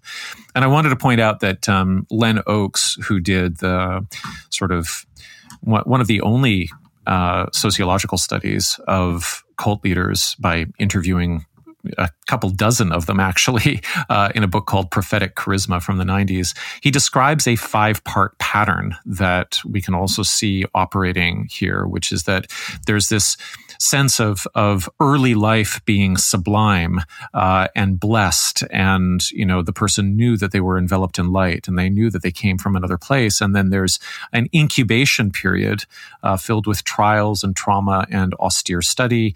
And then there's some kind of awakening to what later comes as a mission. And then, as he describes, each one of them goes through some kind of fall from grace. But in general, this flip back and forth between this is how devastating my life is and this is how much heaven I can offer you. The whole scene is like really bipolar, right? Like grace comes through disgrace. That you break down to break through. And so I'm really glad, like I listened to your interview with Hala and Kyra, that they emphasize the slowness of real recovery, the imperfection of real recovery, that there's no silver bullets ever to resolving childhood adverse experiences and trauma. And I just, think that the wellness world in general is very vulnerable to this bipolar, both promise and threat. That's very black and white. It's almost like custom made for this. You're in or you're out. You're going to live or die, and this is the sociality that you're going to live with in cults. You have to be all in, or else you are in the outer dark. Look, I want to be clear about what I think we do and don't know. We don't know what happened to the girls formerly known as Mary and Colleen. They may have very real, painful traumas. They may have experienced some kind of mental health crisis or have as yet undiagnosed psychological disorders. We don't know. We know in both cases that there's no corroborating evidence for any of the bizarre ritual abuse origin stories, as was the case during the Satanic Panic period to which this harkens back. We don't know if the placebo effect of Teal's magical paintings or Kaya's Ascension Code infused jewelry has provided some solace and hope for someone who then later went on to seek real therapy. That has probably happened, but as pearl-clutchingly controversial as this will be to say, for reasons I may never fully understand, we know that these women are not aliens. They're not in contact with interdimensional beings. They don't have any paranormal abilities. We also know that they are each training others to make similarly authoritative claims about how to heal trauma and awaken spiritually. And so that cycle continues. And I want to just mention here, by way of closing, for anyone interested, there's a brilliant book from 1996 by Donald Kalshed. We'll link to it in the show notes, titled The Inner World of Trauma, Archetypal Defenses of the Personal Spirit. Now, Kalshed is a Jungian who uses myths, fairy tales, object relations theory, and about 20 years of case histories to explore the relationships between unbearable trauma and psychiatric delusions. Whether or not Teal and Kaya are sincere in their origin stories, I would argue that at the very least, they're potentially leading those captivated by their charisma in the opposite direction of healing and living in the real world. I just want to come back for a moment to what I'm describing as this bipolar calculus at play in the charisma that Swan and Ra shine brightest in relation to how low in Dante's hell they've journeyed. But I also think it's worth bringing up the mechanism with which this is revealed, which is confession. That clip we played of Kyra really nailed it down, and I want to listen to just the first few seconds of it again. My journey began very young, at a very young age. The first 18 years of my life, I was this is harder than I thought. Okay, so you hear that pause. That's the pause of confession and disclosure, and I think that's as much a part of the induction into her group as her actual story is. I don't think it's just the story that's important, but it's the trial of speaking it aloud in a ritual format. So Kyra confesses and reveals and discloses, and she has to do it over and over again. And that pause signals that a secret is on the threshold of being revealed. And I would say that she's successful as a leader to the extent that she sells the moment of revelation. The problem is that a secret can only really be disclosed once. And so it makes sense that more secrets have to emerge. And in Kyra's case, we know that the details escalate. And here's where I'll just point back to that advert from 2010 where her bio doesn't say anything about her SRA past. As I said, maybe she wasn't ready to disclose it. Maybe she hadn't remembered it. We don't have to insinuate that she made it up in order to track the escalation, however, because once you confess something and the confession wins you followers, where would it stop? Like, why wouldn't you keep confessing or digging deeper? And why wouldn't confession then become a kind of labor? And wouldn't those following you also need to confess in order to gain social status? And all of this takes me back to some of what Michel Foucault says about confession in The History of Sexuality in the first volume. And I can't say that I understand Foucault or even really like him. I don't really think anybody understands him. And also, or likes him. I also want to say that there's a recent article interviewing Guy Sorman, and we now know for sure that Foucault knew all about the power and domination he wrote about firsthand as an abuser of boys. So citing him, to me, I'm feeling ambivalent. It's feeling more and more like citing Hannibal Lecter on Diet or something like that. But anyway, here he is. He says, "We have singularly become a confessing society. The confession has spread its effects far and wide, It plays a part in justice, medicine, education, family relationships, and love relationships, in the most ordinary affairs of everyday life, and in the most solemn rites. One confesses one's crimes, one's sins, one's thoughts and desires, one's illnesses and troubles. One goes about telling with the greatest precision whatever is most difficult to tell. One confesses in public and in private to one's parents, one's educators, one's doctor, to those one loves. One admits to oneself in pleasure and in pain things it would be impossible to tell to anyone else, the things people write books about. When it is not spontaneous or dictated by some internal imperative, the confession is wrung from a person by violence or threat. Western man has become a confessing animal.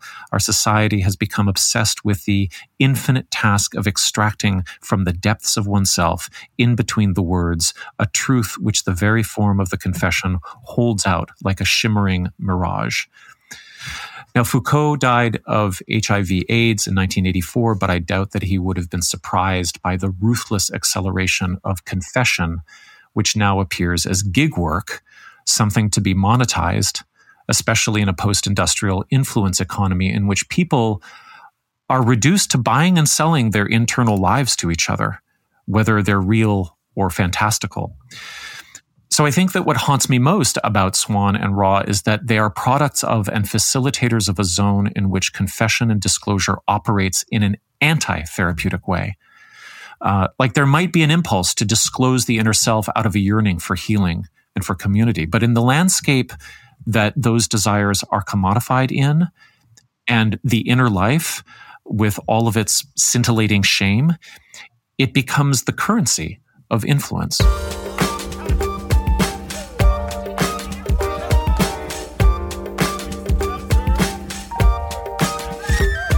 In recent years, the term trauma has emerged from the shadows and become a spiritual influencer buzzword. Figures like Teal Swan and Kyra use fantastical hypertraumatic origin stories to establish their wounded healer credibility. Their polished online presence markets directly to vulnerable people seeking healing from their trauma, which Teal and Kaya promise to deliver via downloadable magic paintings, Ascension Code-infused jewelry, and off-label, self-trained therapy techniques. I reached out to two friends and colleagues of mine who I've known from teaching yoga on LA's West Side for the last 25 plus years to get their perspective on how trauma is handled in spiritual communities.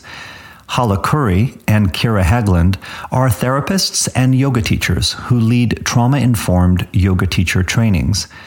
They draw on their psychological education and clinical experience, as well as the somatic experiencing work of Peter Levine, which focuses on negotiating the physiological symptoms of trauma through sensation awareness. We talked about predatory cults, how protective they feel toward people seeking healing, autonomic nervous system regulation, and the gradual, unglamorous process of doing the real work. I also asked their advice on what seekers might look for in trustworthy guides and what should make them walk or even run in the opposite direction. Here's my interview with them. So, Kyra and Hala, thank you so much for taking the time today. Welcome to the Conspirituality Podcast. Thanks for having us. Yeah, it's glad to be here. Absolutely. I mean, we go back such a long time together with so many shared interests. It's really cool to get to do this in this particular context. Yeah, it's been so long. Both of you trained teachers in something called trauma-informed yoga. So I'd love to hear, and I'm sure some of our listeners would be interested in finding out more about what that is and why yoga teachers and their students might benefit from the trauma-informed perspective and tools. Hala, since you are the creator of this officially, I'm going to let you step in and introduce it, if that's okay. So why is trauma-informed yoga a thing? Why is it important? Yeah, well, why might students and teachers benefit from this perspective and these tools? I think it's a really important perspective because I think a lot of people come to yoga because they have trauma. They may or may not perceive themselves as trauma survivors, but whether it's a big trauma or a little trauma, many times people come to yoga to address anxiety, depression, mental health issues. So for a student to know about it is important because then a student might be able to discern what type of a class or what type of a teacher creates the safety for them to safely be with themselves and do some healing work. For teachers, I think it's an absolute responsibility and a necessary skill set and body of information to have in order to hold space responsibly for our students. Sometimes trauma symptoms don't obviously look like trauma symptoms. A student might feel overwhelmed. They might even be defiant. And a trauma-informed perspective really asks a teacher to think about the mental health, the emotional well-being of their student and how they're holding space. And so if we don't have that perspective, we can do a lot of harm. So it sounds like you're saying the trauma is there anyway, whether we're acknowledging it or not as students or as space holders, right? Whatever the modality is, that it sounds like you're saying trauma is a fairly widespread or common experience that people have. Yeah, I mean, I think statistically speaking, trauma is very common. And, after 2020, there's, sort of a global collective trauma. Nobody was spared, even though people are impacted differently, especially today, post-COVID, amidst COVID. We're not post-COVID yet. People are overwhelmed. Yeah. Yeah. And I'd love to ask you, Kyra, what brought you to want to train teachers in this way? And I would imagine before that, in your own teaching and your own practice, like how did this unfold for you? I found yoga to be incredibly healing for me in my own process, coming to it both with eating disorders, with so much stuff that I didn't quite understand at the time. And it was very organizing in a physical sense, as the way I think it has been taught from like the Western yoga industrial complex, if you will.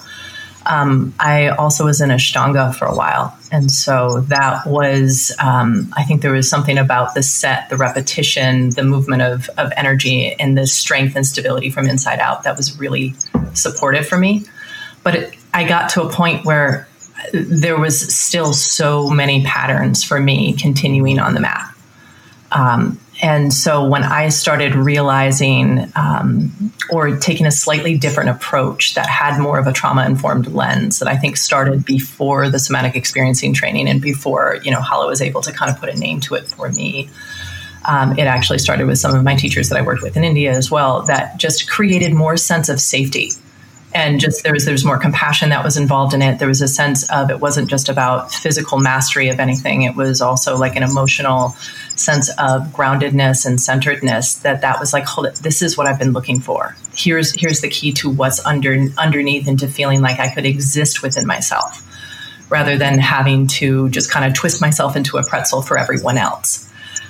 So when I started experiencing that as well, and then I did the somatic experiencing training a while ago, that just changed my lens on how I was operating in the world and how nervous system state is really dictating so much of the story that I was connecting myself to, the story that I was understanding about the world around me. Sometimes even like how, I perceive the universe or what that is, was really going on from my inner biological state. And so when that was happening and I was seeing just little shifts and changes in how I was working with people in the room and how transformative, these practices can be. And if you add in this containment that looks at the psychological and the emotional well-being of people as well as the physical, then and also trusting in the organic intelligence that's within a person, like the healing capacity, when there's a sense when it can detect safety and well-being, that there's a lot of change and healing that occurs there, right? It becomes more of a dialogue rather than a top-down approach. So all of that was super interesting to me.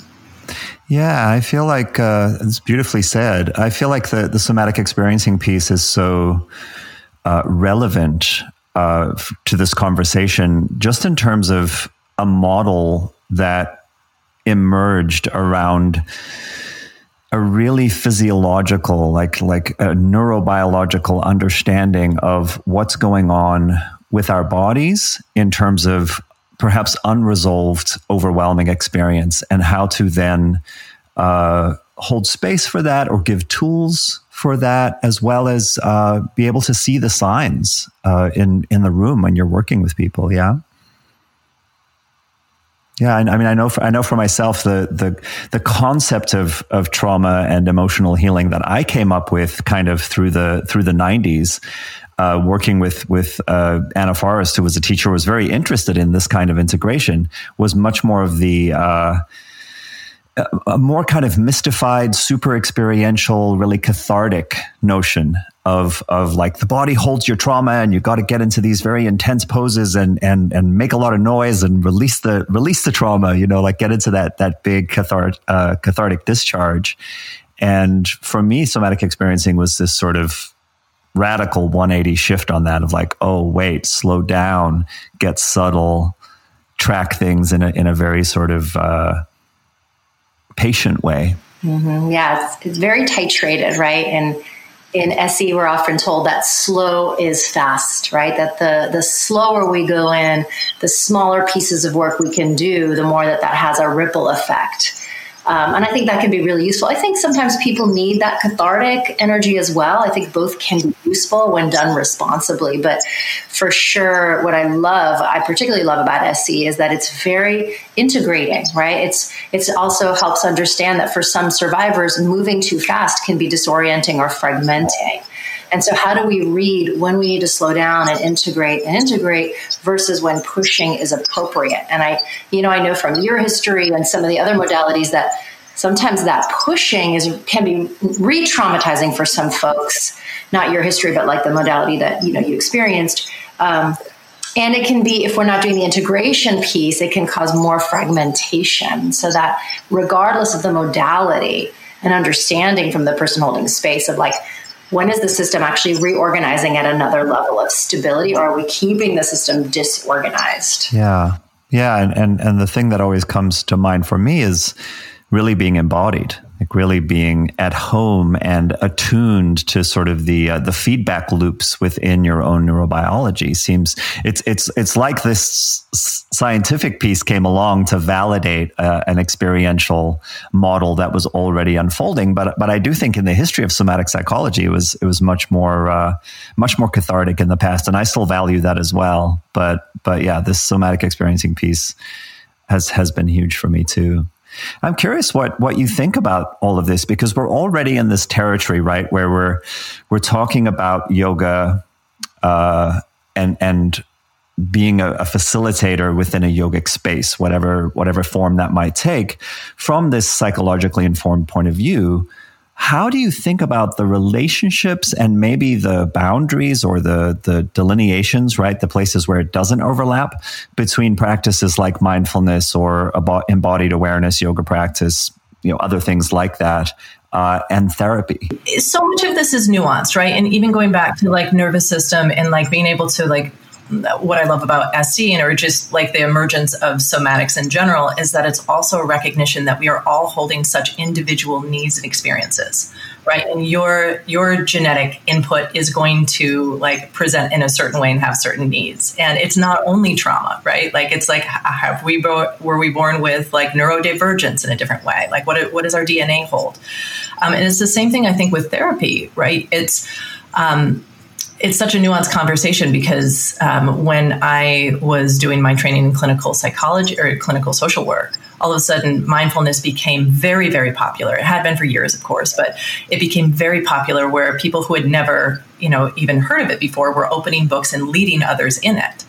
So it's complicated, right? I think that having mindfulness and having the psychoeducation around the mindfulness of how to track within the body, within a therapeutic session, I think is so valuable. Being able to realize that like we are not just these head brains, but also heart and these gut brains, and that they all work together, and having a map to like figure out what they're all communicating is so very vital. And I think that the person who is holding that space of facilitator or guide or therapist, I think needs to have their own personal experience in it. And then I'm also seeing all of this like overlay of bringing more psychology into the yoga room, which is beautiful. Like it's so beautiful that people are having things named for them that they've never had before, and having these like emotional like and psychological awakenings. And at the same time, like that can be complicated, especially if somebody doesn't have the larger framework. What I knew after I went through somatic experiencing, I'm like, this is a part of it, but it's not all of it. If I'm going to facilitate this, like with some ethics, I need to go and learn more. Does that mean Western psychology has all of the answers? Fuck no. But it does mean, sorry, I shouldn't swear, but you should, you really should. It's okay on the podcast. Okay. But if you feel that strongly about it, I believe that you should. I do. Yes. I very much do. But it has some of the answers. And I feel like that's the being able to have a more nuanced, integrated approach to healing, facilitating healing is essential in order to be ethical. That was beautiful and succinct. Thank you. Thank you. Hala, any thoughts about that? I mean, I think that yoga teachers, whether they want to or not, end up being people's therapist, life coach, pastor, nutritionist, right? That because yoga is so moving, you and I spent a lot of time talking about this, Julian, right? That people might walk in thinking, I'm just going to teach this one thing. And then students start to feel this sense of trust potentially and invest in that teacher so much. So, whether they want to or not, I think that when we hold space for people to be in their bodies, their psychological material emerges. And so, having that awareness, just like Kyra said, is really vital, is to just acknowledge. When I first started teaching, I didn't want to acknowledge that. And I was like, I'm just like my students. I just happen to be standing on this part of the room. And my teachers was like, no, like this is a responsibility. It's a big responsibility. To that, and this is something that you two, I think, were bringing in a long time ago about just having circles and space for reflection, right, and for accountability, and looking at, like, at least in psychological terms, the transference and the countertransference that comes up, because as Hala was saying, like, there is going to be projection and space holding, whether somebody wants it or not, and that is not, I think, typically been a part of the yoga teacher training, for instance, and so being able to have spaces of that, I think, is so incredibly essential. Yeah, I agree, and I feel like it's there's a little bit of a conundrum that I almost feel like we've been wrestling with for some years here, right? Which is like, on the one hand, you could do the thing that I think a lot of teachers used to do, which is just ignore it, right? It's not part of what we're doing here. We're focused on this asana practice, or we're focused on these particular philosophical beliefs, and that's all we do. You have the tools, go ahead, and I'm just here, leading the class. And then on the other hand, you have, okay, we're gonna start to bring this stuff up and name it and create permission and say, and normalize it and say, hey, yeah, actually, there may be times where you get in touch with emotions, or there may be times when certain past traumatic episodes come up, or there may be dynamics that go on in terms of transference and countertransference. Being able to name that and be aware of it seems to acknowledge a dimension that's there anyway. But then it's like, well, hold on.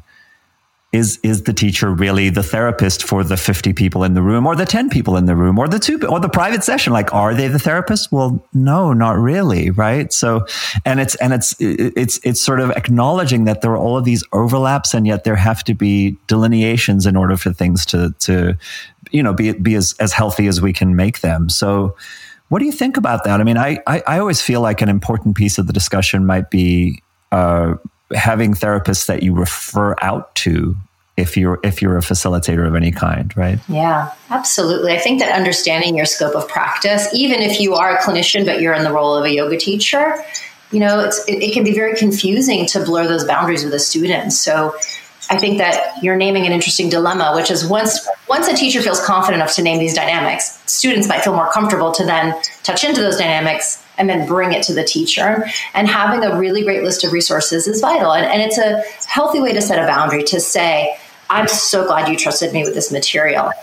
This is not the right container for it, or I don't have the right training for this, or, you deserve some more support. Here are some options. I think also, even before that, as well as just looking at that person's, ego, because it can, I think that this happens where there's an overstep in the scope of practice, because somebody, very well-meaning people who often have that more kind of fawn response in their background, right, of the trauma response of wanting to be people pleasers, and very much a recovering one of those, I can identify with this, of wanting to step in and feeling like either they want to solve and fix everyone, or they feel like they have to be there for what the person is asking, regardless if they're able to. And I think that is often goes really unchecked, because this is, in any healing profession, right? Like we're coming from what we've learned often, and that unpacking of our own material, I think, would be essential. Yeah, I mean, I would imagine, and Hala and I, we used to, Hala, you and I used to talk about this in the past. There's a kind of self-selecting propensity for yoga teachers to be people pleasers, right? Or to be people who are seeking the limelight, seeking that validation and that importance. So it's a tricky archetype that we're perhaps navigating, right? Yeah, absolutely. One of the things that I've noticed is, as this conversation has gone from being really niche, right? Like Hala, when you and I were talking about this, maybe like 12 years ago, 15 years ago, it was kind of an unusual thing, right? And it's wonderful, I think, that it's become more and more familiar to the yoga and wellness industry, shall we say. But I wonder if you see any problematic aspects to it in terms of like trauma buzzwords, the concept of trauma, ideas about how one can heal trauma through yoga or meditation or what have you, different types of maybe more esoteric practices. Is there a way that you've seen things maybe become distorted or oversimplified or being presented in a way that is maybe not entirely realistic or responsible? Yes. Yeah. I mean, I've seen from sort of the innocence of somebody who does like a weekend training and then like calls themselves a trauma-informed whatever, right? And then feels like they have this global understanding, right? Or somebody who's a survivor themselves and thinks that makes them an expert in other people's traumas, which is tricky, right? Because everybody's experience is different, right? So surviving and however you coped, whatever got you through, may not be useful for other people. And so especially as trauma-informed, the language is becoming more normalized in the culture. And the information, like there's so many workshops, and this is why, in the training that we develop, we will not certify anybody till they've gotten supervision from us, till we've had dozens of hours of interaction with them, because we can't know how the information is landing and how they're translating it and say, you can go do this thing, right? So when people take in the information and then without, like, so much of clinical training is hundreds of hours of supervision, sitting with somebody who's holding you accountable, who's an elder. And again, I think that, to Kyra's point, we don't just have to be sort of in the mental health Western paradigm, right? Even people that are learning other healing practices will sit with elders, will sit with people who have a lot of experience. I often say what distinguishes somebody from being sort of a lay person and a professional, and I use professional in a broad sense, right, is experience. Like I've worked with hundreds, if not thousands of people with trauma. So I learn from all those experiences. I don't just have my own experience, but I've had to learn and through the accountability practices. So I have concern for the way that harm can be done, either unintentionally. Most people are unintentional, and then also intentionally. The way that especially survivors that have a lot of unmetabolized trauma are extra vulnerable. And I feel very protective of them. I do think that there's been a lot of oversimplification, right? And again, this is a nuanced conversation because I'm so glad that it's now in the mainstream. I'm glad that the Veterans Administration are thinking about, or bringing in trauma-informed yoga and mindfulness practices as well.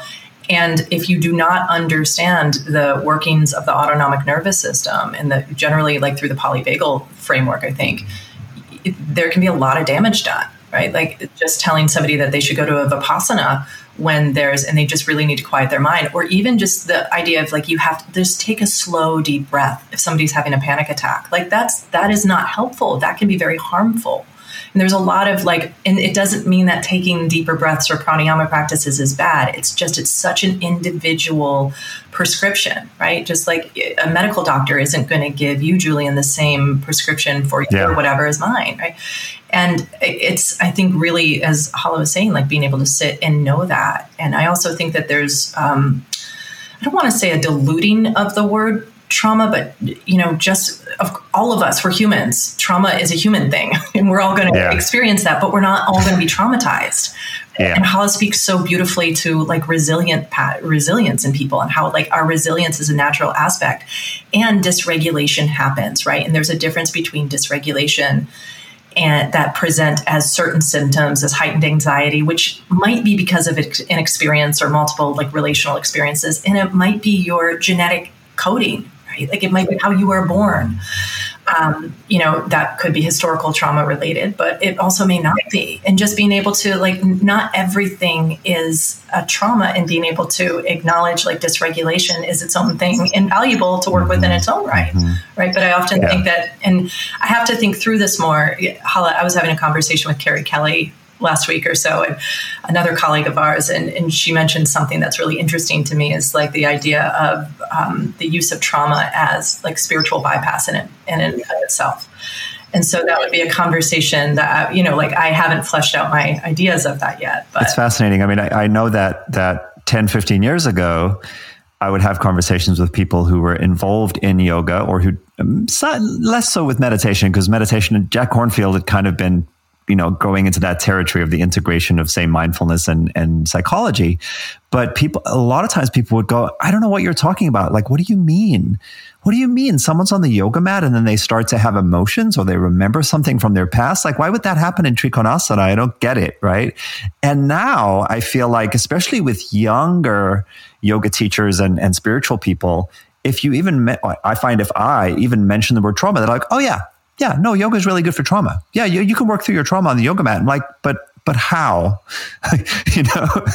Like, well, oh no, I did this thing, or I learned how to do this tapping technique, and now I don't have any more trauma. You should do it too. Right? Yeah, yes, I'm obviously clearly moved by this, because it might work for some people, but it doesn't for everyone, and not everybody. This may be a total tangent here, but not everybody has trauma in their hips, or if their hips are tight, it's not necessarily because they were abused. It may be. And it may just be because, their femur inserts in their acetabulum in a different way. Well, but if they could just work through that trauma, then they could get their leg behind their head, right? Their hips would release. Yeah. So these are some of the examples of the ways that I think it kind of goes awry. And so this brings me to the types of charismatic influencers that we will have talked about on the podcast already by the time people are hearing this. Specifically, we're looking at these two women, Kyra and Teal Swan. And there are many others who are similar, but people keep sending us their stuff and saying, hey, what do you think about this? And I know that obviously, you can't diagnose specifically what's going on here. None of us is there firsthand. We are drawing on, and I shared these articles with you, the work of B. Schofield. And she does, I think, very, very deep and responsible investigative journalism. For both of these articles, interviewed a lot from people who've been close to the two women that we're talking about. The thing I wonder about, and I'd love to ask you to comment on if you can, is this phenomenon where these quite young and unqualified people very quickly gain big followings on social media that run into the hundreds of thousands. And with Teal, she has over 1 million, I think 1.2 million on Facebook, right? By claiming a very intense origin story. So talk about eliciting transference, right? Very intense origin story, some kind of paranormal ability, and promoting themselves as having access to esoteric knowledge, the ability to heal you, and it tends to draw in a lot of followers who are seeking relief from suffering, very often quite profound trauma. And the influencers are then using this word trauma in terms of what they can help with and what their mission is on the planet. Basically, it's a lot of it to me is very grandiose. When you see someone like Kyra, who claims an elaborate and horrific origin story, says she was ordained by God to rule over a tribe of dragons. She's selling quite expensive jewelry that she claims can heal trauma or prevent suicide. Or someone like Teal Swan, who has an even more gruesome backstory that seems to be part of this pattern, says she's an alien with X-ray vision. She's told followers who tattoo themselves with her symbol that suicide, so that's how loyal they are to her, right? And then she says, suicide can be a valid reset button. No problem. How do you react to this when you come across this kind of stuff? I mean, look, my first reaction is very protective of people. I mean, I think I have two reactions. I always try to give people the benefit of the doubt. You know that about me, Julian, even if I have to like really do a lot of mental gymnastics, because I think it's important to try that first, right? And so, I know survivors who are not ready to do the real work, and they just need to buy the crystal and hold it in their hands and say the thing and believe that's going to help them. And I would never want to take that away, because they're not ready. They just need the placebo. They need the person who just says, say these 3 things or buy this necklace, right? So there's, on some level, I'm open to things that don't work as long as they don't do harm, right? As long as there's no harm. But, so I don't care. Like, if it's not expensive and somebody's going to buy a thing or do a thing and they think it's helping them and that's what they're ready for, like, I signed up for those things. Like, I was like, I'm going to sign up for the workshop because you're telling me if I do these 2 things, I'm going to feel better. Done, right? The problem is what happens after that? Like, are people being roped in to spend more money? And then, from what you're saying, like, taken to this point of really being exploited, right? That level of exploitation is what is really scary, right? So I think there's a fine line. I don't mind sort of the hokey people who like sell one thing or do one thing, and it's like it's something somebody can hold on to until I had to do that before I did the real work, right? I had a bunch of I was holding on to that amethyst, being like, this will get me out of my body. Go, let's get out of our bodies, right?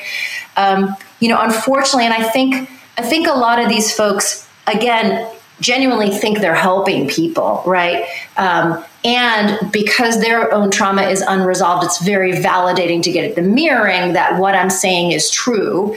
And again, it's a big bypass for them. And so I get very protective of survivors who can get roped into that, and especially the danger of, I think that like reflecting to a survivor that like sometimes suicide feels like the only option is okay, but to actually indicate like, I'm going to support this, is what it sounds like you were saying, is very irresponsible and very dangerous. So I always try to look at what point can something be sort of silly from the outside, but if it's working people and it's getting them through the day to day, okay, I remember when I walked into an unnamed person yoga class that was like very loud hip hop music, very dangerous sequencing.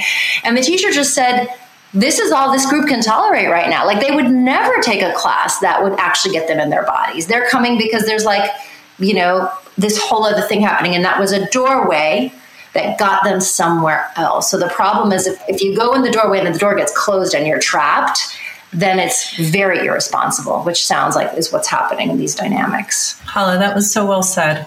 The protective piece, like that's what comes up for me as well. Somewhat similarly, like I am very open to what other people experience, that it is not for me to tell anyone else where they believe they've come from, what their experiences that they've had. I don't want to invalidate that. And I can't know anybody. I can't be in anybody else's bodies. And I don't think, as Hala mentioned, one should ever take away the tools or the resources or the narratives people have, or and I certainly wouldn't ever want to create a sense of shame around that. But I do get really concerned. I don't think healing trauma should cost a lot of money necessarily, or put somebody in, I say that, and I'm a therapist who charges money. So, and also I spent like thousands of dollars on my own therapy. So it's like, I don't mean to say that, but I'm thinking more of like the pyramid schemes, or you get in and it's like, well, if you really want to heal, then you need to go to the next level. Like, it just shouldn't be, what is the word? Exploitative? Exploitative is definitely a word. There's a P word that I'm thinking of that's not coming out. Predatory? What was that? Predatory. Thank you. It shouldn't be predatory. And sometimes I feel like that's what this is. It also, I don't think, should reinforce like abusive trauma patterns. And what I see, and again, I am not as familiar with the folks that you're talking about. So this isn't a commentary on them, but what I have seen with other like cult survivors that I've worked with is very much like these very charismatic figures that are holding more of like an alpha state And I don't know if that was because of like pathology or physical dominance, whatever's going on in their bodies, but often reinforcing those abusive patterns of shaming or of harming, and then a lot of like loving on someone. So going through that whole abuse pattern. And I feel like for many folks that are getting involved with these more complicated charismatic figures, there is an aspect of fawn response that comes up, and that is so easily preyed upon in relationships. Whether that figure means to or not, like it's like people's psyches are delicate, and we have to take care to make sure that like there's not more harm being done. Yeah, I mean, what you said about the pyramids, I mean, everything you said, I thought was really good. Thank you. The pyramid scheme thing sort of jumped out at me as well, where I feel like what happens with cultish situations or pyramid scheme, MLM kind of situations is that even if promises are being made about healing your trauma, the tools and the perspectives and the experiences that you're buying, they may work to some extent, but ultimately they're not really based in the facilitators having the right training. They're not based in science and psychology and models that have the kind of mentorship and responsibility and ethics and legality that you've both been touching on. And so then when it doesn't really work, that's actually the perfect hook. Well, you didn't try hard enough. You didn't believe deeply enough. And actually now, if you buy the platinum bracelet that has the special codes that I downloaded from the secret source that will really get past your resistance, this time it's going to work. And it feels like that's part of how the whole thing gets looped. And then when you're dealing with someone like Teal Swan, where students have committed suicide based on her suggestion that might be okay. Very disturbing. I would wonder from both of you what you might say. Let's say you came across someone who was freshly, or maybe someone who's listening, right? They're freshly delving into spirituality as an alternative way or a complementary way, right? And I think we can all relate to this, to find trauma healing, to find personal growth or balance in their lives. What would you say to them in terms of red flags to avoid? And on the other side of the coin, the good signs that might indicate that these situations or guides are trustworthy. I think the first thing is anybody who promises a quick fix, that's like your first red flag. None of this is quick. Second, anybody, like you want to ask people like, who's holding you accountable? What is your accountability practice? Are you in your own therapy? Are you working with mentors? Are you getting supervision? What's your accountability? And I mean, those are the two big ones, and I think what's tough, especially for survivors, they might not have the embodied intuition of like, ooh, this person feel like it's going to feel good, like, because you're going to be told what you want, right? So that tricky part of also saying sometimes what feels right is us getting hooked into our trauma. So how are we discerning? Is this person holding appropriate boundaries? And are they making lavish claims? Healing is slow. It's not glamorous. It doesn't happen overnight. And is that person indicating an integration? And so, I think those are the red flags. And then there's the signs of something good, is that feeling of like, is this person showing empathy? How are they dealing with people for whom their technique doesn't work? I mean, one of the biggest things that Kyra and I, when we're training yoga teachers, we're training them to say, never tell a student, this will do that. This may do that. And if it doesn't, here's other things to try. And then ultimately, we want you to be empowered to figure out what works for you, right? That's healing trauma, is that sense of empowerment in our own selves, not handing our power over to somebody else. So those are my first thoughts. All of that.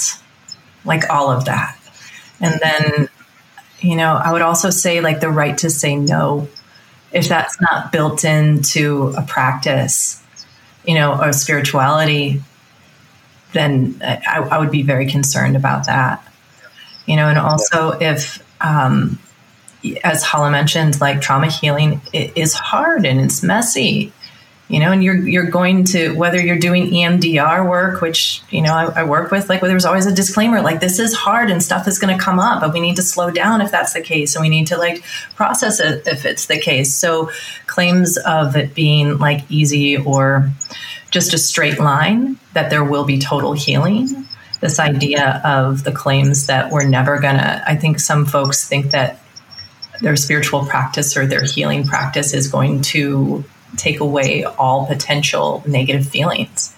Like, I'm never going to feel self-doubt again. I'm never going to feel anxious again or depressed. And that's just a claim you can't make, So if the person, in recognizing that the person, any person holding these spaces is human. So very much acknowledging the humanity. And the last thing I would say is, like,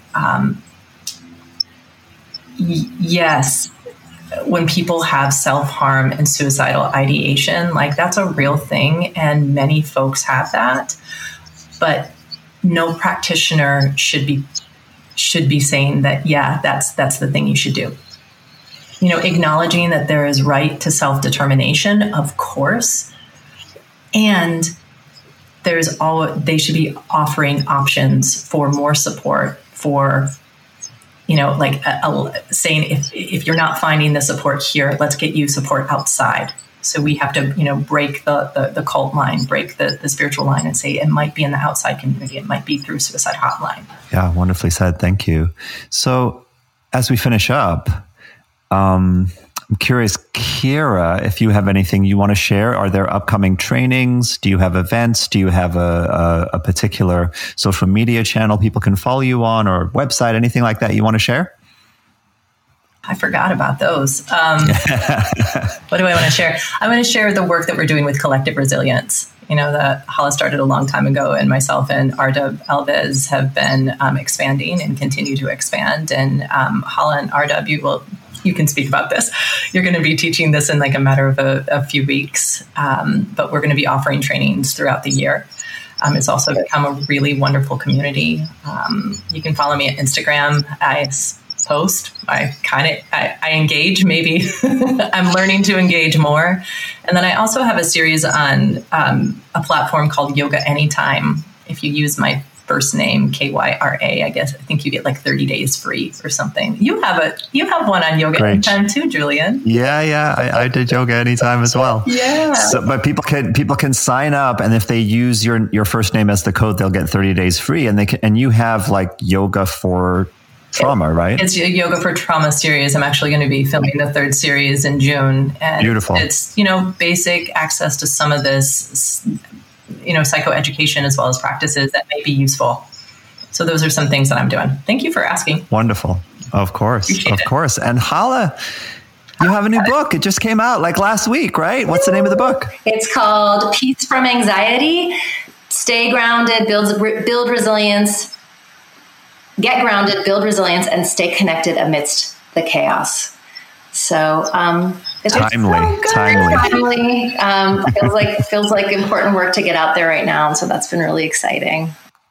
Okay, and so in terms of people following you, finding the book, knowing about the trainings that you're doing, where do they find all of that out? Everything is on my website, my name, halakhouri.com, and Collective Resilience is the trauma-informed yoga training certification program. And so we have a module coming up in 2 weeks. And I also have a membership community. I have my own cult, baby, called Radical Wellbeing. And if you do those 3 steps that I teach you, you'll be healed forever. Finally. She is joking. It's really funny because I've been having to promote my stuff so much. And I hired a copy editor, and, like, literally every time she would say, do this and you will, I'm like, and you might, like, literally changing every word to make sure there is not this, like, false promise, right? That we will engage together in this messy process of healing, right? And so, I think in these days of aspirational marketing and the internet, there's pressure for everything to appear like this glossy fix-it-all. And so, I have so many things I'm promoting right now, and to just keep it all nuanced can be a challenge, and I have to work very, very hard to do that. Well, I salute both of you for keeping it real and sharing really beneficial work in the world with honesty and great ethics. Thank you. Thank you for having us. Thanks, Julian, and for all you're doing.